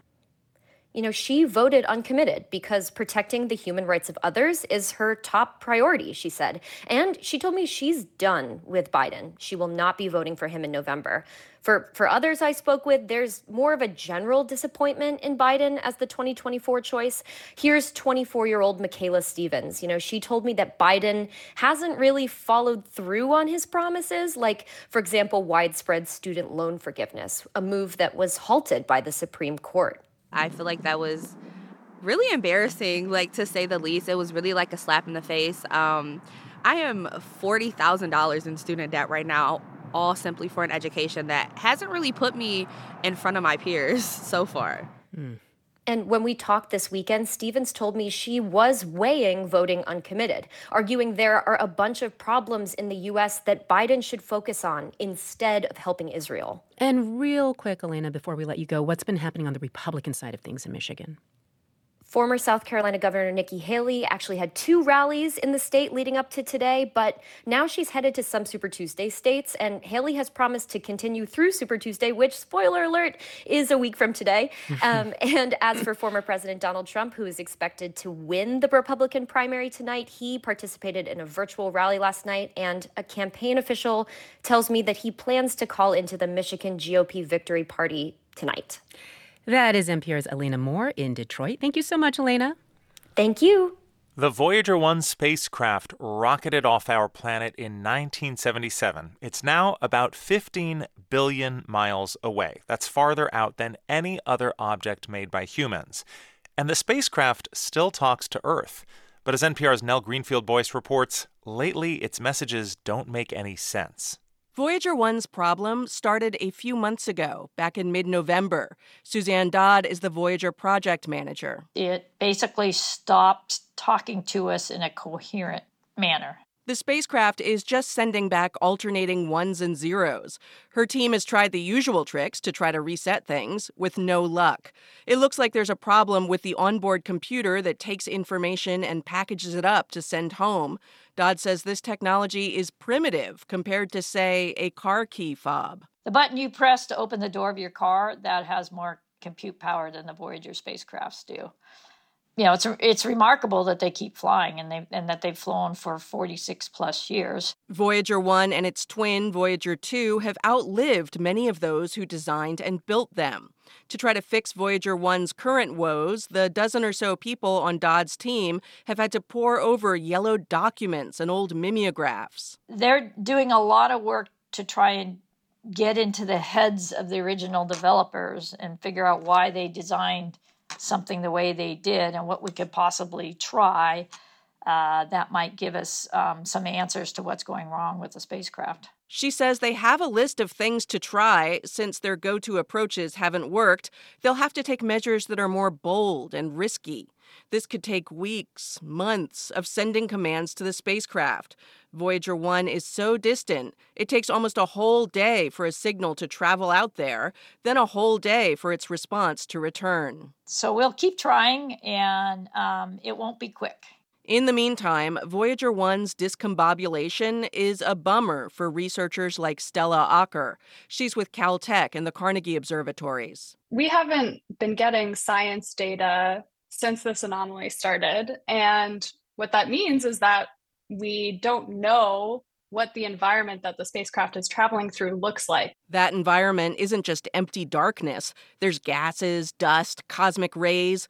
Only the twin Voyager probes are far away enough to sample this cosmic stew, and only Voyager 1 is still able to take the particular measurements she needs. So the science that I'm really interested in doing is actually only possible with Voyager 1. Now, she wasn't even born when the Voyagers launched. For other scientists who've been with the Voyager program from the start, Voyager 1 is like an old, dear friend who suddenly has been hit with a terrible illness. Well, frankly, I'm very worried. Tom Kremegis is with the Johns Hopkins University's Applied Physics Lab. My motto for a long time was 50 years or bust. But we're sort of approaching that. So even if this current crisis gets solved, in a couple of years, the ebbing power supply will force managers to start turning off science instruments one by one. The very last instrument might keep going until 2030. After that, Kremijas says both of these legendary space probes will basically become space junk. Pains me to say that. And while the spacecraft will keep moving outward, each carrying a set of golden records that have recorded greetings in many languages, Kremijas doubts that any alien will ever stumble across Voyager and have a listen. Nell Greenfield-Boyce, NPR News.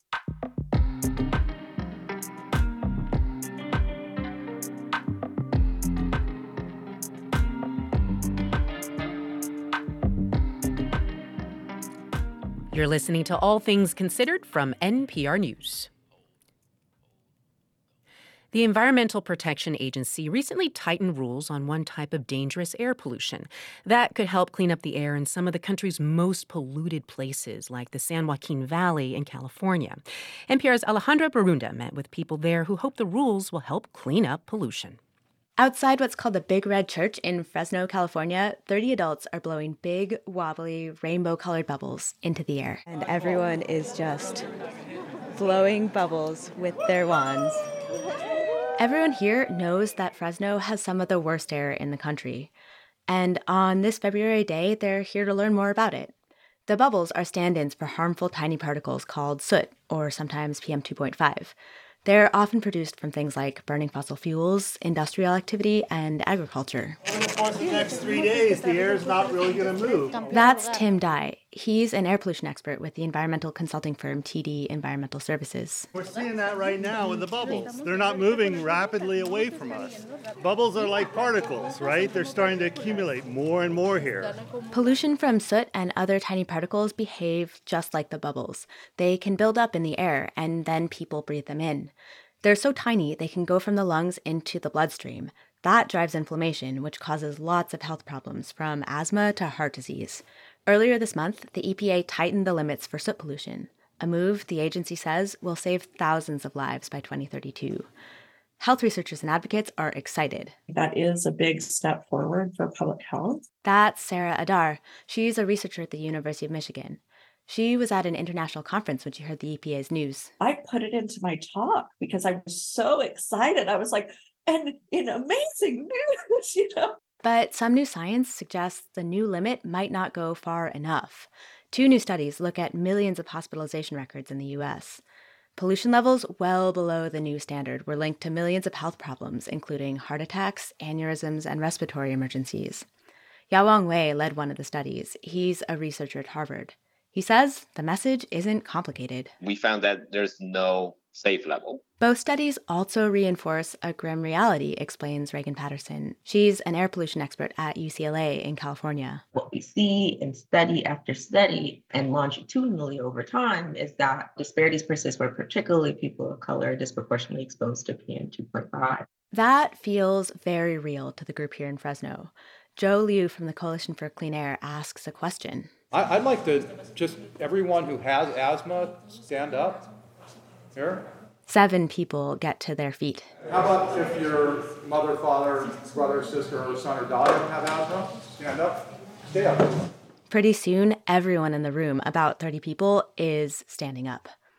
Araceli Sanabria was one of the first to get up. She lives in a particularly polluted part of Fresno. Weeks or months can go by with air pollution levels higher than the EPA standards. 2 of her kids already suffer from breathing issues. Sanabria said her daughter has asthma and her son is developing symptoms. She wants the city to put more parks and green spaces in her neighborhood, like there are in more affluent parts of the city. En cambio, tenemos todas las fábricas, todo lo malo nos mandan para allá. In contrast, she says, her neighborhood is full of industrial plants and warehouses, with diesel trucks driving in and out. And, she says, Y aún así, quieren seguir poniendo más fábricas. There are new industrial projects being proposed. So she's interested in the EPA's new rules, but Sanabria says she'll reserve judgment until she sees the air pollution in her own neighborhood get better. I'm Alejandra Barunda for NPR News in Fresno, California. And this is All Things Considered from NPR News. This is 90.9 WBUR. Coming up in about 20 minutes, the state of Florida is facing a measles outbreak among school children, but it's not encouraging people to get vaccinated. Despite decades of evidence, it keeps measles contained. That story coming up in about 20 minutes and much more ahead here at WBUR. WBUR supporters include MathWorks, creators of MATLAB and Simulink, and proud sponsor of The Heart of New England, the new IMAX film now showing at the Museum of Science, Boston. And Becoming a Man at ART, a world premiere play about one man's gender transition amid a pivotal American political moment. Now through March 10th, amrep.org. State transportation officials are warning of delays on 95 southbound in Waltham tonight. Crews will be back out to do work on the bridge at Route 20 starting at 8 o'clock tonight. They're repairing the bridge deck that was damaged yesterday. 2 right lanes will be closed through 5 tomorrow morning. Again, that's on Route 95 southbound in Waltham. Take a break this evening and play WBUR's daily crossword puzzle. One of today's clues, 5 letters. If you have one of these, make it airtight. Play the puzzle at wbur.org/fun. Wet weather's moving in tonight. Showers after 9 o'clock. Strong winds. Relatively warm temperatures. Up about 49 degrees at the lowest tonight. Tomorrow, more rain. Really windy and pretty warm. Temperatures pushing 60.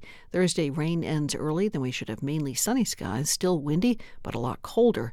A high of about 35 degrees. 52 now in Boston at 5:49. WBUR supporters include Bentley University's nationally ranked MBA and master's programs in technology, finance, and analytics. Become an essential force in today's evolving marketplace. You follow the news every day on WBUR, but how well do you really know the news? It's time to play the puzzle. One across, digital trash. 5 letters, south of Ecuador. Play the WBUR crossword puzzle anytime at wbur.org/fun.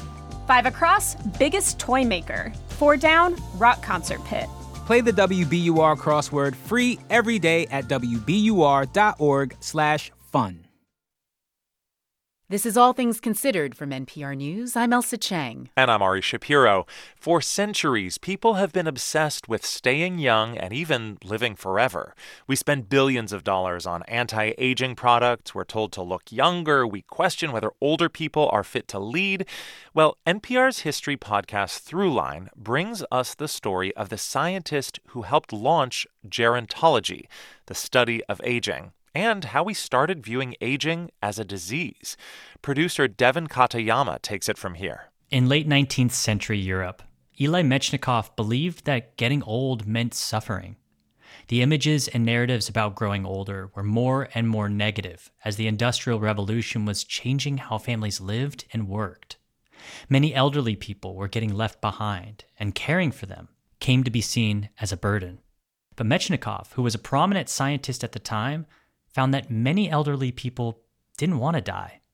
They wanted to live. He developed a whole philosophy that there was this big disharmony in the world, in nature, between the shortness of human life and people's desire to live. This is Luba Vakansky, author of Immunity, How Eli Metchnikoff Changed the Course of Modern Medicine. He was very famous. He was one of the most famous scientists in the world. Metchnikoff was an immunologist who'd go on to win a Nobel Prize, and he came to believe that aging was a disease that could be cured.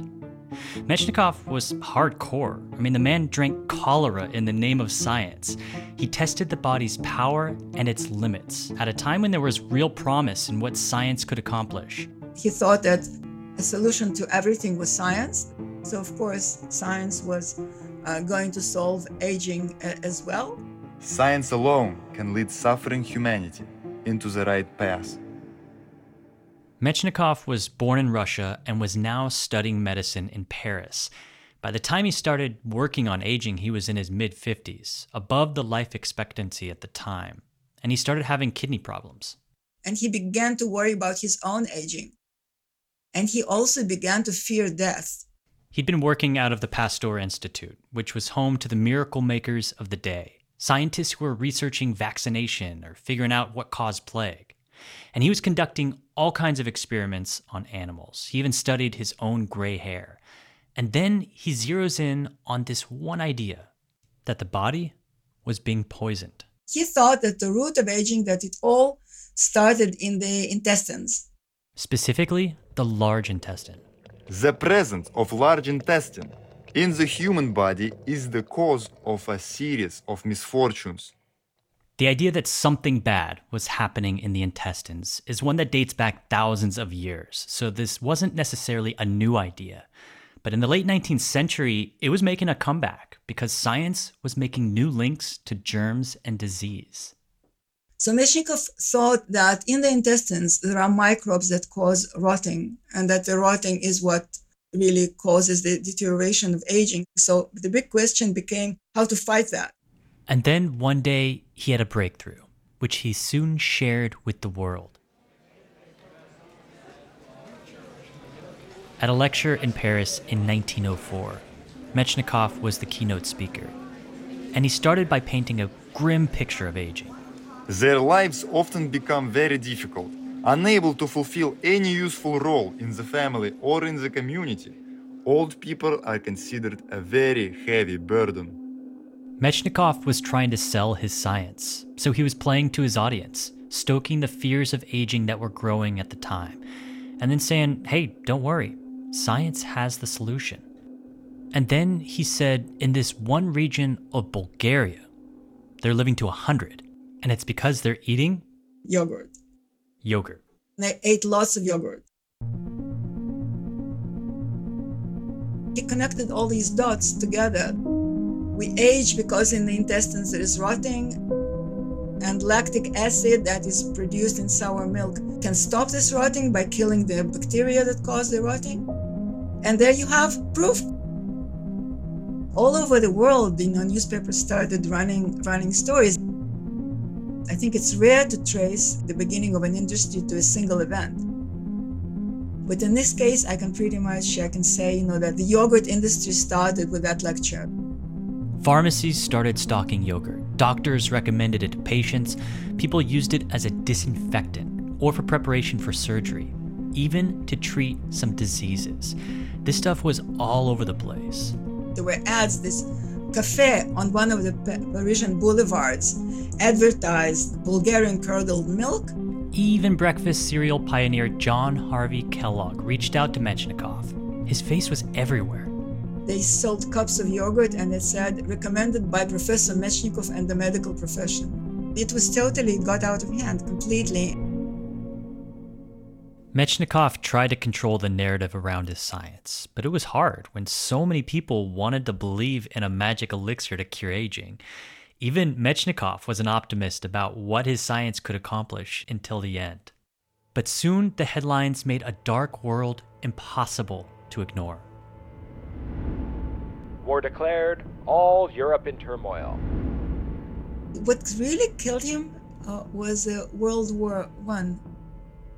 He was such a believer in rational thought, in science. He thought that there will be no more wars.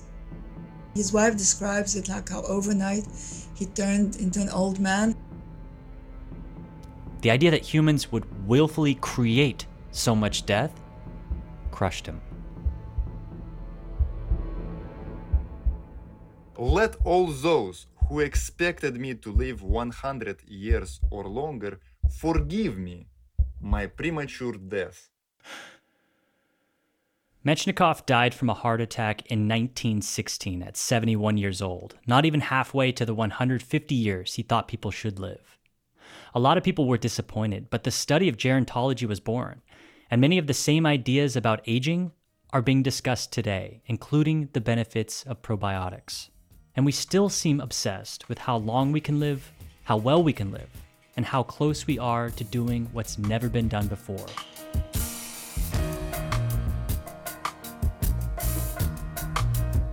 That was Throughline producer Devin Katayama speaking with author Luba Vikonsky. You can hear the entire episode by finding Throughline wherever you get your podcasts. This story from Throughline comes from the Kauffman Foundation, providing access to opportunities that help people achieve financial stability, upward mobility, and economic prosperity, regardless of race, gender, or geography. Kauffman.org.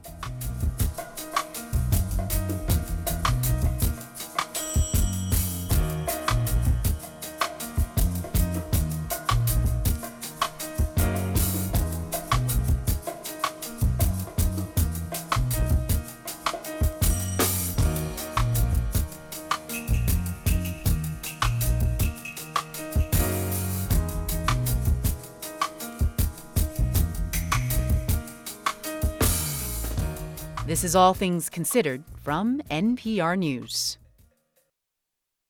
Support for NPR comes from this station and from Progressive Insurance with Snapshot, a personalized program that bases rates on safe driving habits at progressive.com.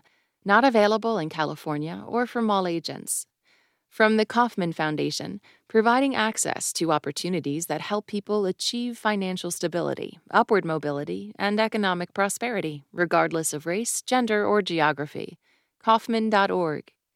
From Procter & Gamble, maker of Align Probiotic, a daily supplement designed by gastroenterologists to help relieve occasional bloating, gas, and abdominal discomfort. More at alignprobiotics.com. And from the John D. and Catherine T. MacArthur Foundation at macfound.org.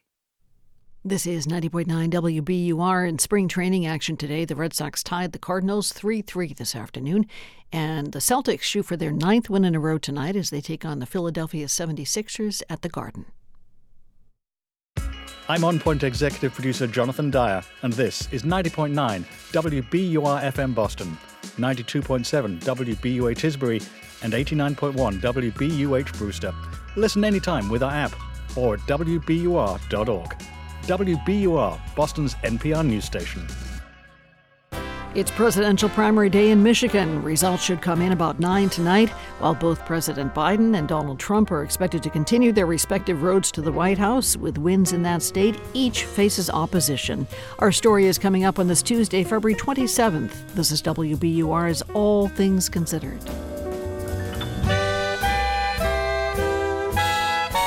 Good evening, I'm Lisa Mullins. Also ahead, the measles virus is highly contagious. It spreads easily when an infected person coughs or sneezes.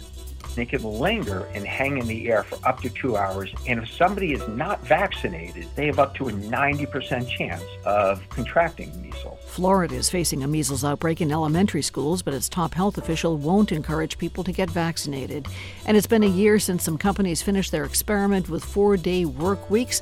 We'll hear how it turned out. It's 6:01. News headlines and Wall Street numbers are next. Live from NPR News in Washington, I'm Jack Speer. Michigan's presidential primary is today. Most polls will be closing at 8 p.m. Eastern. As NPR's Lena Moore reports, none of the major presidential candidates are in the state today, but former President Donald Trump and President Biden are expected to win their contests. Despite being a crucial battleground state, there's little candidate buzz in Michigan today. On the Democratic side, Biden faces deep division among some of his base that supported him in 2020, notably Arab and Muslim Americans in the state. A campaign called Listen to Michigan is urging Democrats to vote uncommitted as a statement against Biden's handling of Israel's war in Gaza. They want him to call for an immediate and permanent ceasefire and stop sending additional aid to Israel. On the Republican side, former South Carolina governor and long-shot presidential contender Nikki Haley was the only candidate to make in-person stops in the state this week, but she faces a steep challenge against Trump. Elena Moore, NPR News, Detroit. A federal prosecutor is calling a Michigan case one of the largest of its kind after 14 defendants were sentenced for violating the Clean Air Act. Member station WCMU, Teresa Holmesy has more. Following an EPA investigation, a district court found the company Diesel Freak was knowingly disabling environmental controls on hundreds of trucks. The scheme allowed diesel trucks to operate more efficiently while releasing toxic emissions above legal limits. Randall Olson is a vehicle software specialist and was not part of the investigation. It's definitely a thing that's happening all over the country all of the time. And whether or not you have enough evidence to prove it and prosecute it is the thing that's surprising. The company is now being ordered to pay $750,000 in fines. For NPR News, I'm Teresa Homsey in Sheboygan, Michigan. While the Biden administration and others have been trying to come up with an acceptable ceasefire deal in Gaza, it seems the major players are less enthusiastic. President yesterday seemed to signal a deal could be reached by next week. However, Hamas spokesman said no new proposals have been received. Proposal has been discussed that would put in place a 6-week ceasefire in exchange for release of Israeli hostages and Palestinian prisoners by the respective sides. The goal would be to coincide with the Muslim holy month of Ramadan. New orders for durable goods fell more than expected last month. NPR's Scott Horsley reports on the numbers from the Commerce Department. Orders for long-lasting manufactured goods fell more than 6% last month as new orders for commercial airplanes nosedived. Durable goods orders have fallen in 3 of the last 4 months. Macy's says it plans to close 50 department stores this year and 100 more in the 2 years that follow. The retailer, which lost money in the most recent quarter, also plans to open some new stores under the high-end Bloomingdale's and Blue Mercury brands. Scott Horsley, NPR News, Washington. The Dow was down 96 points. The Nasdaq rose 59 points. This is NPR. This is 90.9 WBUR. I'm Lisa Mullins. Massachusetts Attorney General is asking the state's highest court to force the town of Milton to comply with a new zoning law. The MBTA Communities Law requires cities and towns with MBTA stops to zone part of their communities for multifamily housing. Milton approved such a plan in December, but then voters overturned the measure earlier this month. AG Andrea Campbell filed a lawsuit today that she says she hopes will prevent other communities from violating the law. This tool works. The legislature got it. It shouldn't be voluntary. It should be mandatory because we need such a significant tool. And our job is to enforce it as it is, and we're excited about working with municipalities to get it done. The town administrator in Milton says he looks forward to defending the town against the lawsuit.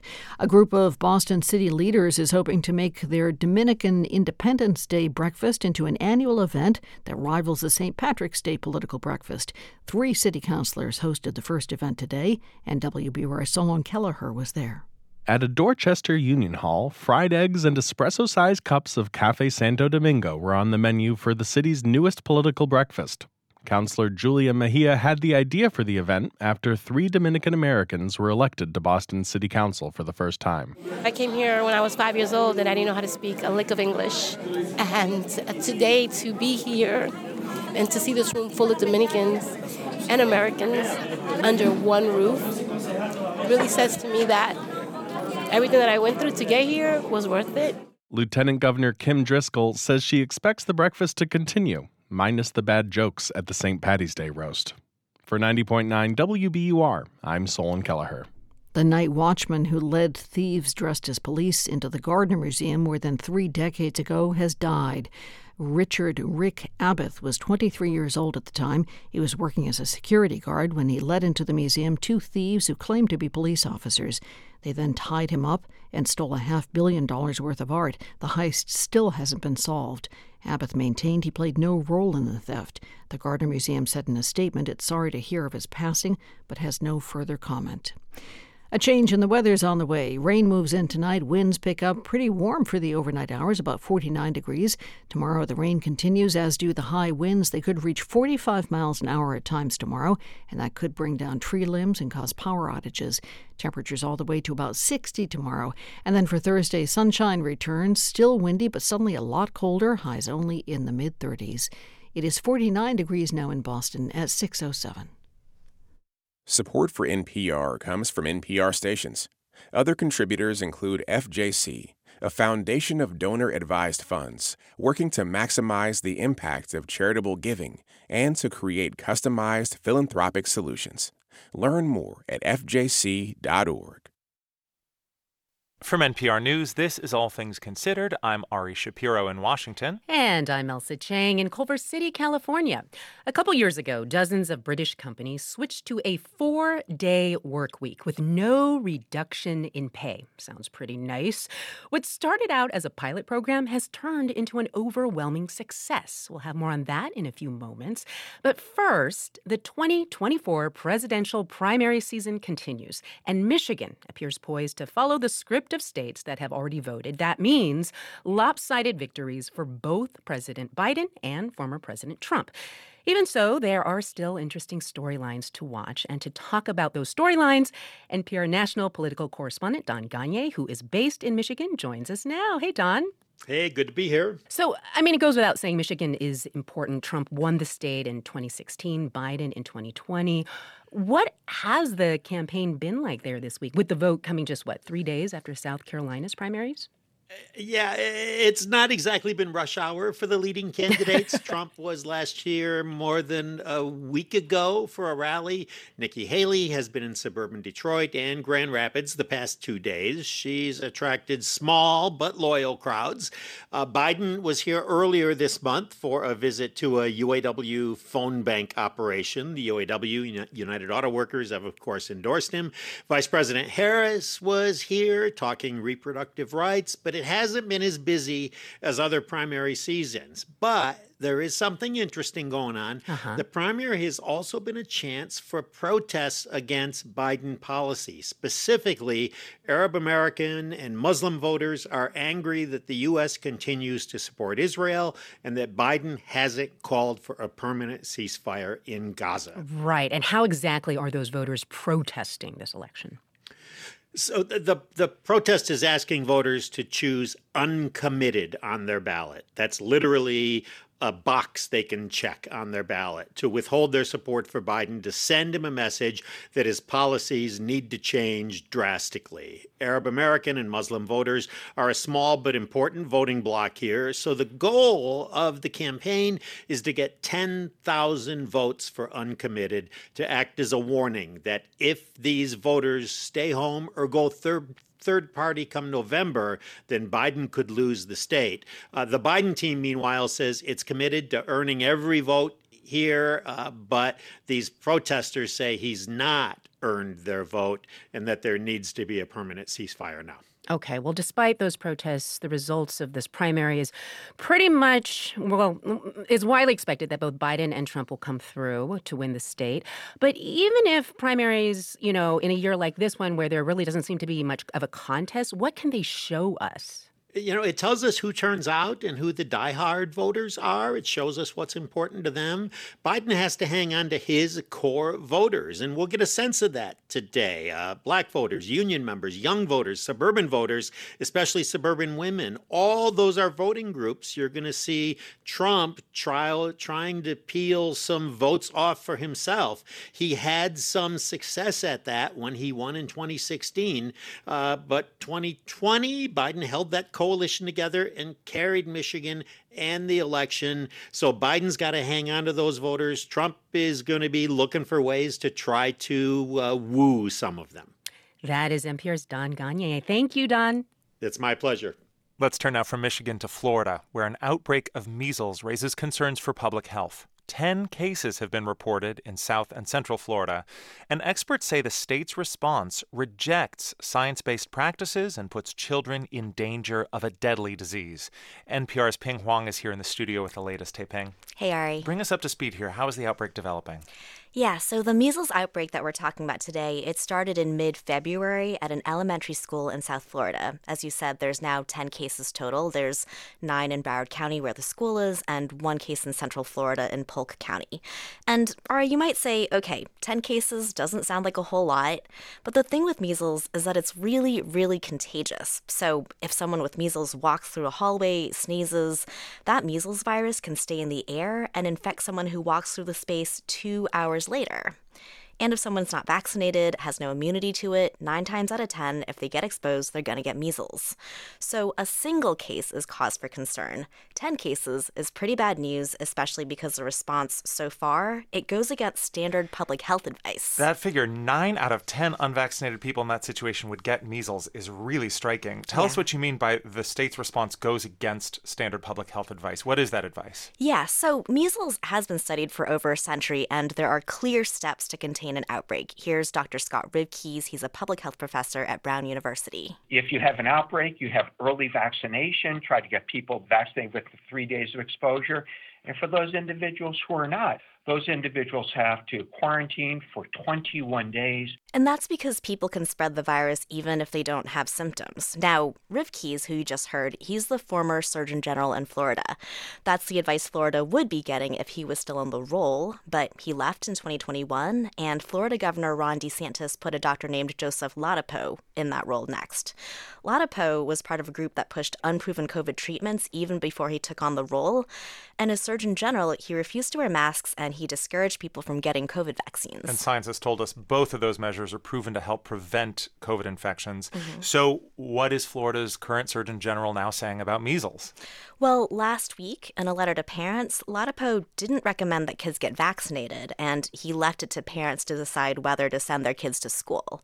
Dr. Ali Khan, he's the public health dean at the University of Nebraska, and he says that's irresponsible. This is dangerous behavior for public health. It's very dangerous because if you're undermining confidence in public health, including vaccination and public health measures, you are putting an increasing number of people at risk of these diseases that we no longer see anymore.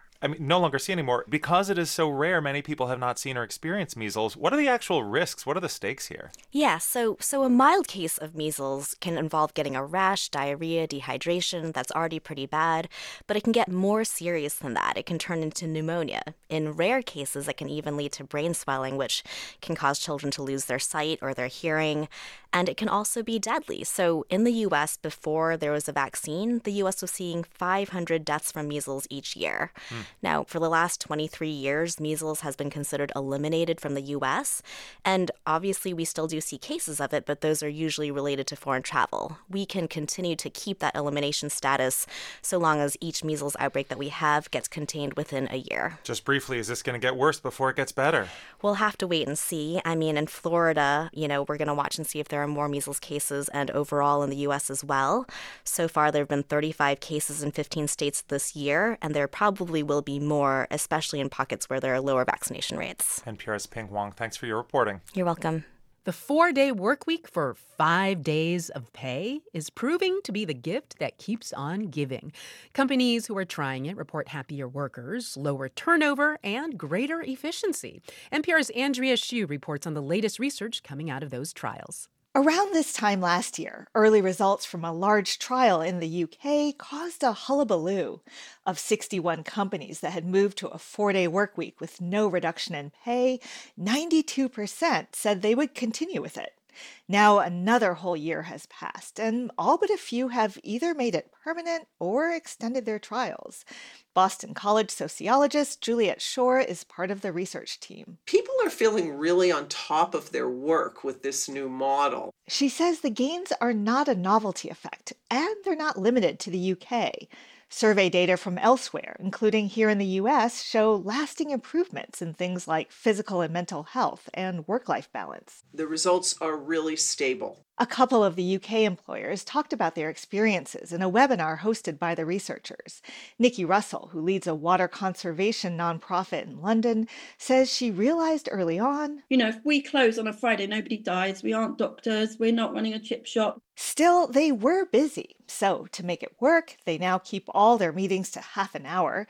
They block off focus time in their calendars. They're more mindful about email. So I only do my emails now at certain times of the day. I'm not sort of drawn into them all day, every day. All 10 people at the company loved the changes. Most of them said they wouldn't consider a 5-day-a-week job again without a significant raise. It's brilliant for retention, which is super important in a teeny organization like ours. Now, one thing the researchers have learned is that there's no one-size-fits-all. Giving everyone Fridays off wouldn't have worked for the housing cooperative in South Wales, where Ruth Llewellyn works. They have 240 employees working in roles from customer service to home repairs and maintenance. We still operate a Monday to Friday service because for us, the thought of dropping a repairs service for our tenants 1 day a week meant that we wouldn't be providing the same service. So employees work a variety of schedules. Some have a set day off, and for others it changes. We've also got people that do 2 half days, people that do 5 days, shorter hours, which allows them to do things like drop the children at school and pick them up. Llewellyn says there are fewer sick day callouts and employee performance has been consistent. Still, they want to collect more data, so they extended their pilot for another year. We're really hopeful at that point that we can make it permanent. Now, the researchers did talk about one of the very few companies where the experiment failed. A small consultancy struggled with managing client and stakeholder expectations. Although employees were happier, management had a change of heart. The researchers suggest that better planning and more flexibility might have changed that outcome. Andrea Hsu, NPR News.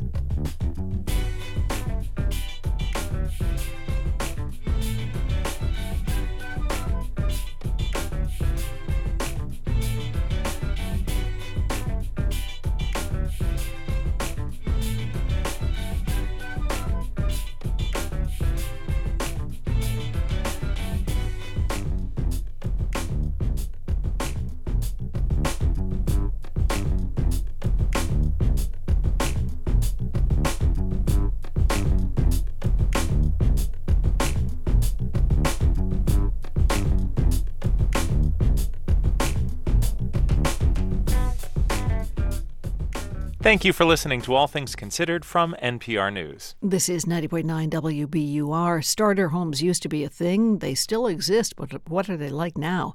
That story coming up in Business News, which starts at 6:30. A mixed show on Wall Street today. The Dow dropped 0.25%. S&P and NASDAQ ended on the upside. The S&P gained nearly 0.2%, and the NASDAQ pulled in almost 0.4%. More business news coming up. We're funded by you, our listeners, and by Explo, where curiosity fuels discovery. Explo is part magic, part summer enrichment program for kids and teens entering grades 4 through 12. Day and overnight programs in Boston, Berkeley, London, New York, and Oxford. For more information, visit explo.org/summer. Turn your old car into new news. Keep the programs you love running by donating your vehicle to WBUR. Details at wbur.org/cars. Cambridge College in Boston is being acquired by Bay Path University in Longmeadow in Western Mass. Today, the school said the deal will help them focus on providing career-focused education for adults and first-generation college students. The combined school will have about 5,000 students. This is WBUR. We're funded by you, our listeners, and by Xfinity Internet with the Xfinity 10G network, so everyone at home can be online, even at peak hours. Xfinity from Comcast, the future starts now. Got a change in the weather on the way overnight tonight. Look for rain moving in sometime after 9 o'clock. Really strong winds, relatively warm temperatures, about 49 degrees at the lowest tonight. Then for tomorrow, showers off and on all day. Very windy, could put down some tree limbs and maybe result in power outages, pushing 60 degrees tomorrow. And then Thursday, rain ends early, mainly sunny skies, still windy though, and a lot cooler than it has been. Temperatures may peak at 35 degrees. This is WBUR at 6:21. Support for NPR comes from this station and from the Public Welfare Foundation, committed to advancing a transformative approach to justice that is community-led, restorative, and racially just. Learn more at publicwelfare.org. From the Lodestar Foundation, inspired by the principle that helping someone else less fortunate is a path to a happier, healthier, and more meaningful life. Learn more at lodestarfoundation.org. And from the John D. and Catherine T. MacArthur Foundation at macfound.org. From NPR News, this is All Things Considered. I'm Elsa Chang. And I'm Ari Shapiro. The Prime Minister of the Palestinian Authority and his government all resigned yesterday. Now, the Palestinian Authority does not govern in Gaza. It administers part of the occupied West Bank. And its top official is President Mahmoud Abbas, who did not resign. But the U.S. and other Arab countries have been pushing the Palestinian Authority to reform itself, hoping that it could help govern Gaza after the war ends. NPR's Fatma Tanis is covering this from Tel Aviv. Hi there. Hi, Ari. Why this upheaval in the government of the Palestinian Authority now, and who might take the place of those who've resigned? So I should say that nothing has really changed immediately. President Mahmoud Abbas has accepted the announcement, but the prime minister and government are still in place in a caretaker role until a successor is announced, and we don't know when that would be. What Abbas is trying to do here is respond to international pressure for the Palestinian Authority to reform. It's known as dysfunctional and corrupt. Arab countries have actually made this a condition for financial support. Meanwhile, the U.S. wants the PA to play a viable part in a post-war plan. So they need a government that can operate in both the West Bank and Gaza, be a stabilizing factor after the war, oversee things like humanitarian aid flow, and the massive effort to rebuild Gaza. Now, analysts say this is all at a surface level at this point. Any new government would need to have political buy-in from all Palestinian factions, which would include Hamas, and would be made up of technocrats who aren't politically affiliated but can run civil administration. The way you're describing it sounds like a pipe dream. Could it actually work? Well, there are two main hurdles, among others. This is an effort that would require a lot of internal orchestration and leadership, and many don't think that President Abbas, who is almost 90 years old, is up for it. I spoke with Khalid El-Gindi, who is the director of Palestine and Palestinian-Israeli issues at the Middle East Institute. Here's how he put it. He's not known for bold maneuvers, for strategic thinking. He is very much about maintaining his grip on power. He's hugely unpopular. So there's potential. I'm just not sure that it can happen on the watch of Mahmoud Abbas. The other issue is Israel's current right-wing government, who don't want to see any national Palestinian entity that's governing both Gaza and the West Bank. Israel wants a local group in Gaza taking care of stuff like schools and roads while it maintains security and military control. But that is also something that Palestinians in Gaza would be against, and experts say that could even lead to an insurgency in the enclave. Yeah, we're talking about who would govern Palestinians. What do most Palestinians think about all this? Well, there's long been a sense of disillusionment among Palestinians. Today, Samir Taha in Ramallah told NPR that he was not surprised by the news. Here's what he said. He says any new government is meaningless as long as we are not in control of our own fate and the US, EU, and Israel get to decide what happens. We also spoke to Suhair Khalid, who would really like to see a Palestinian government that oversees Gaza and the West Bank. Here she is. She emphasized that she wants to see real unity that would help create a Palestinian state in the future and move away from the fractured politics of today. Others have said that they wanted to see Palestinian leadership that works for the people and not for their own advantages. Of course, Ari, we should mention that there have been no elections held in the Palestinian territories since 2006. That's NPR's Fatma Tanis in Tel Aviv. Thank you. Thank you.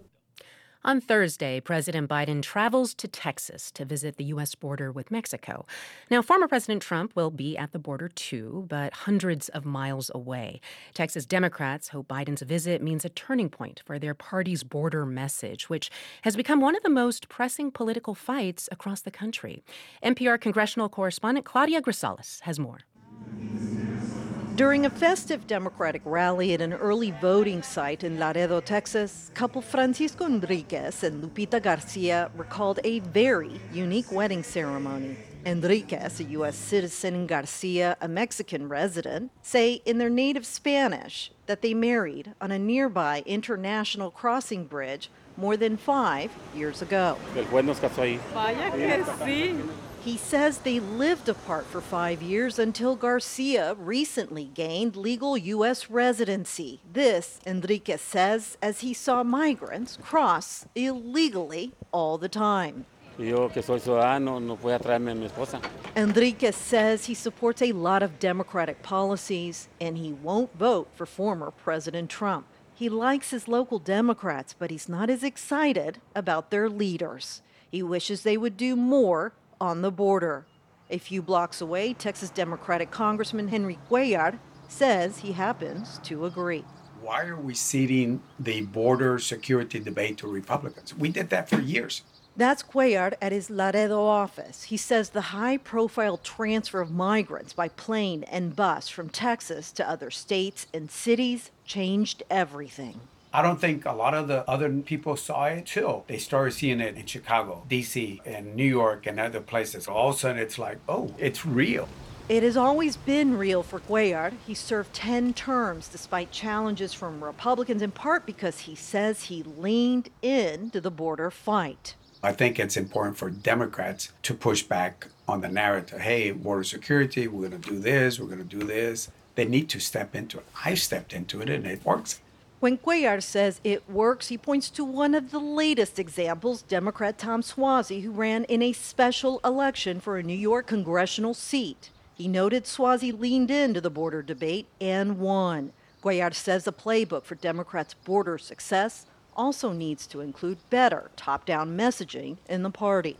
Other border Democrats, like Congressman Vicente Gonzalez, bristle at the confusing border czar role given to Vice President Kamala Harris 3 years ago. I don't understand that. I still don't understand that. We never saw her here. We never talked about it. She never met with us, never talked to me. For years, Gonzalez, a 4-term member who represents the Texas Valley and the state's southeast corner, made it his mission to convince Biden to visit. I think it's important for him to visit the border and visit a region where he's well loved and he has a lot of support. And if you drive down the expressway, you see all kinds of massive infrastructure that's developing right now that all came from funding under his programs. That's Gonzalez just before he cast his early vote at City Hall in Weslaco, Texas, and just before he got his wish. This week, Biden finally announced his first visit as president to Gonzalez's district. It marks Biden's second stop to the Texas-Mexico border since he was elected, following the first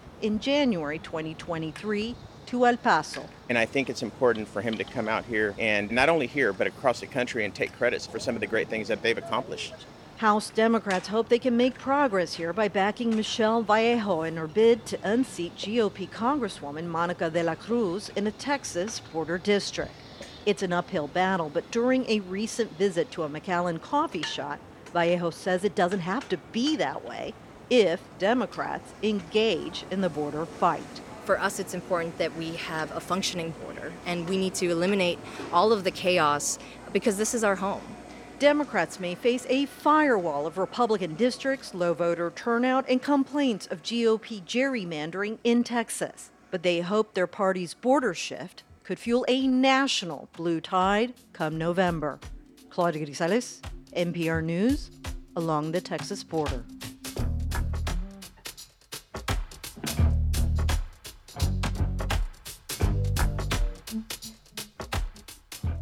This is NPR News. This is 90.9 WBUR. Showers should start about 9 or 10 tonight. Kickoff a blanket should be about 49 degrees at the low, so pretty warm tonight. Tomorrow, showers, some wild winds, up around 60 degrees.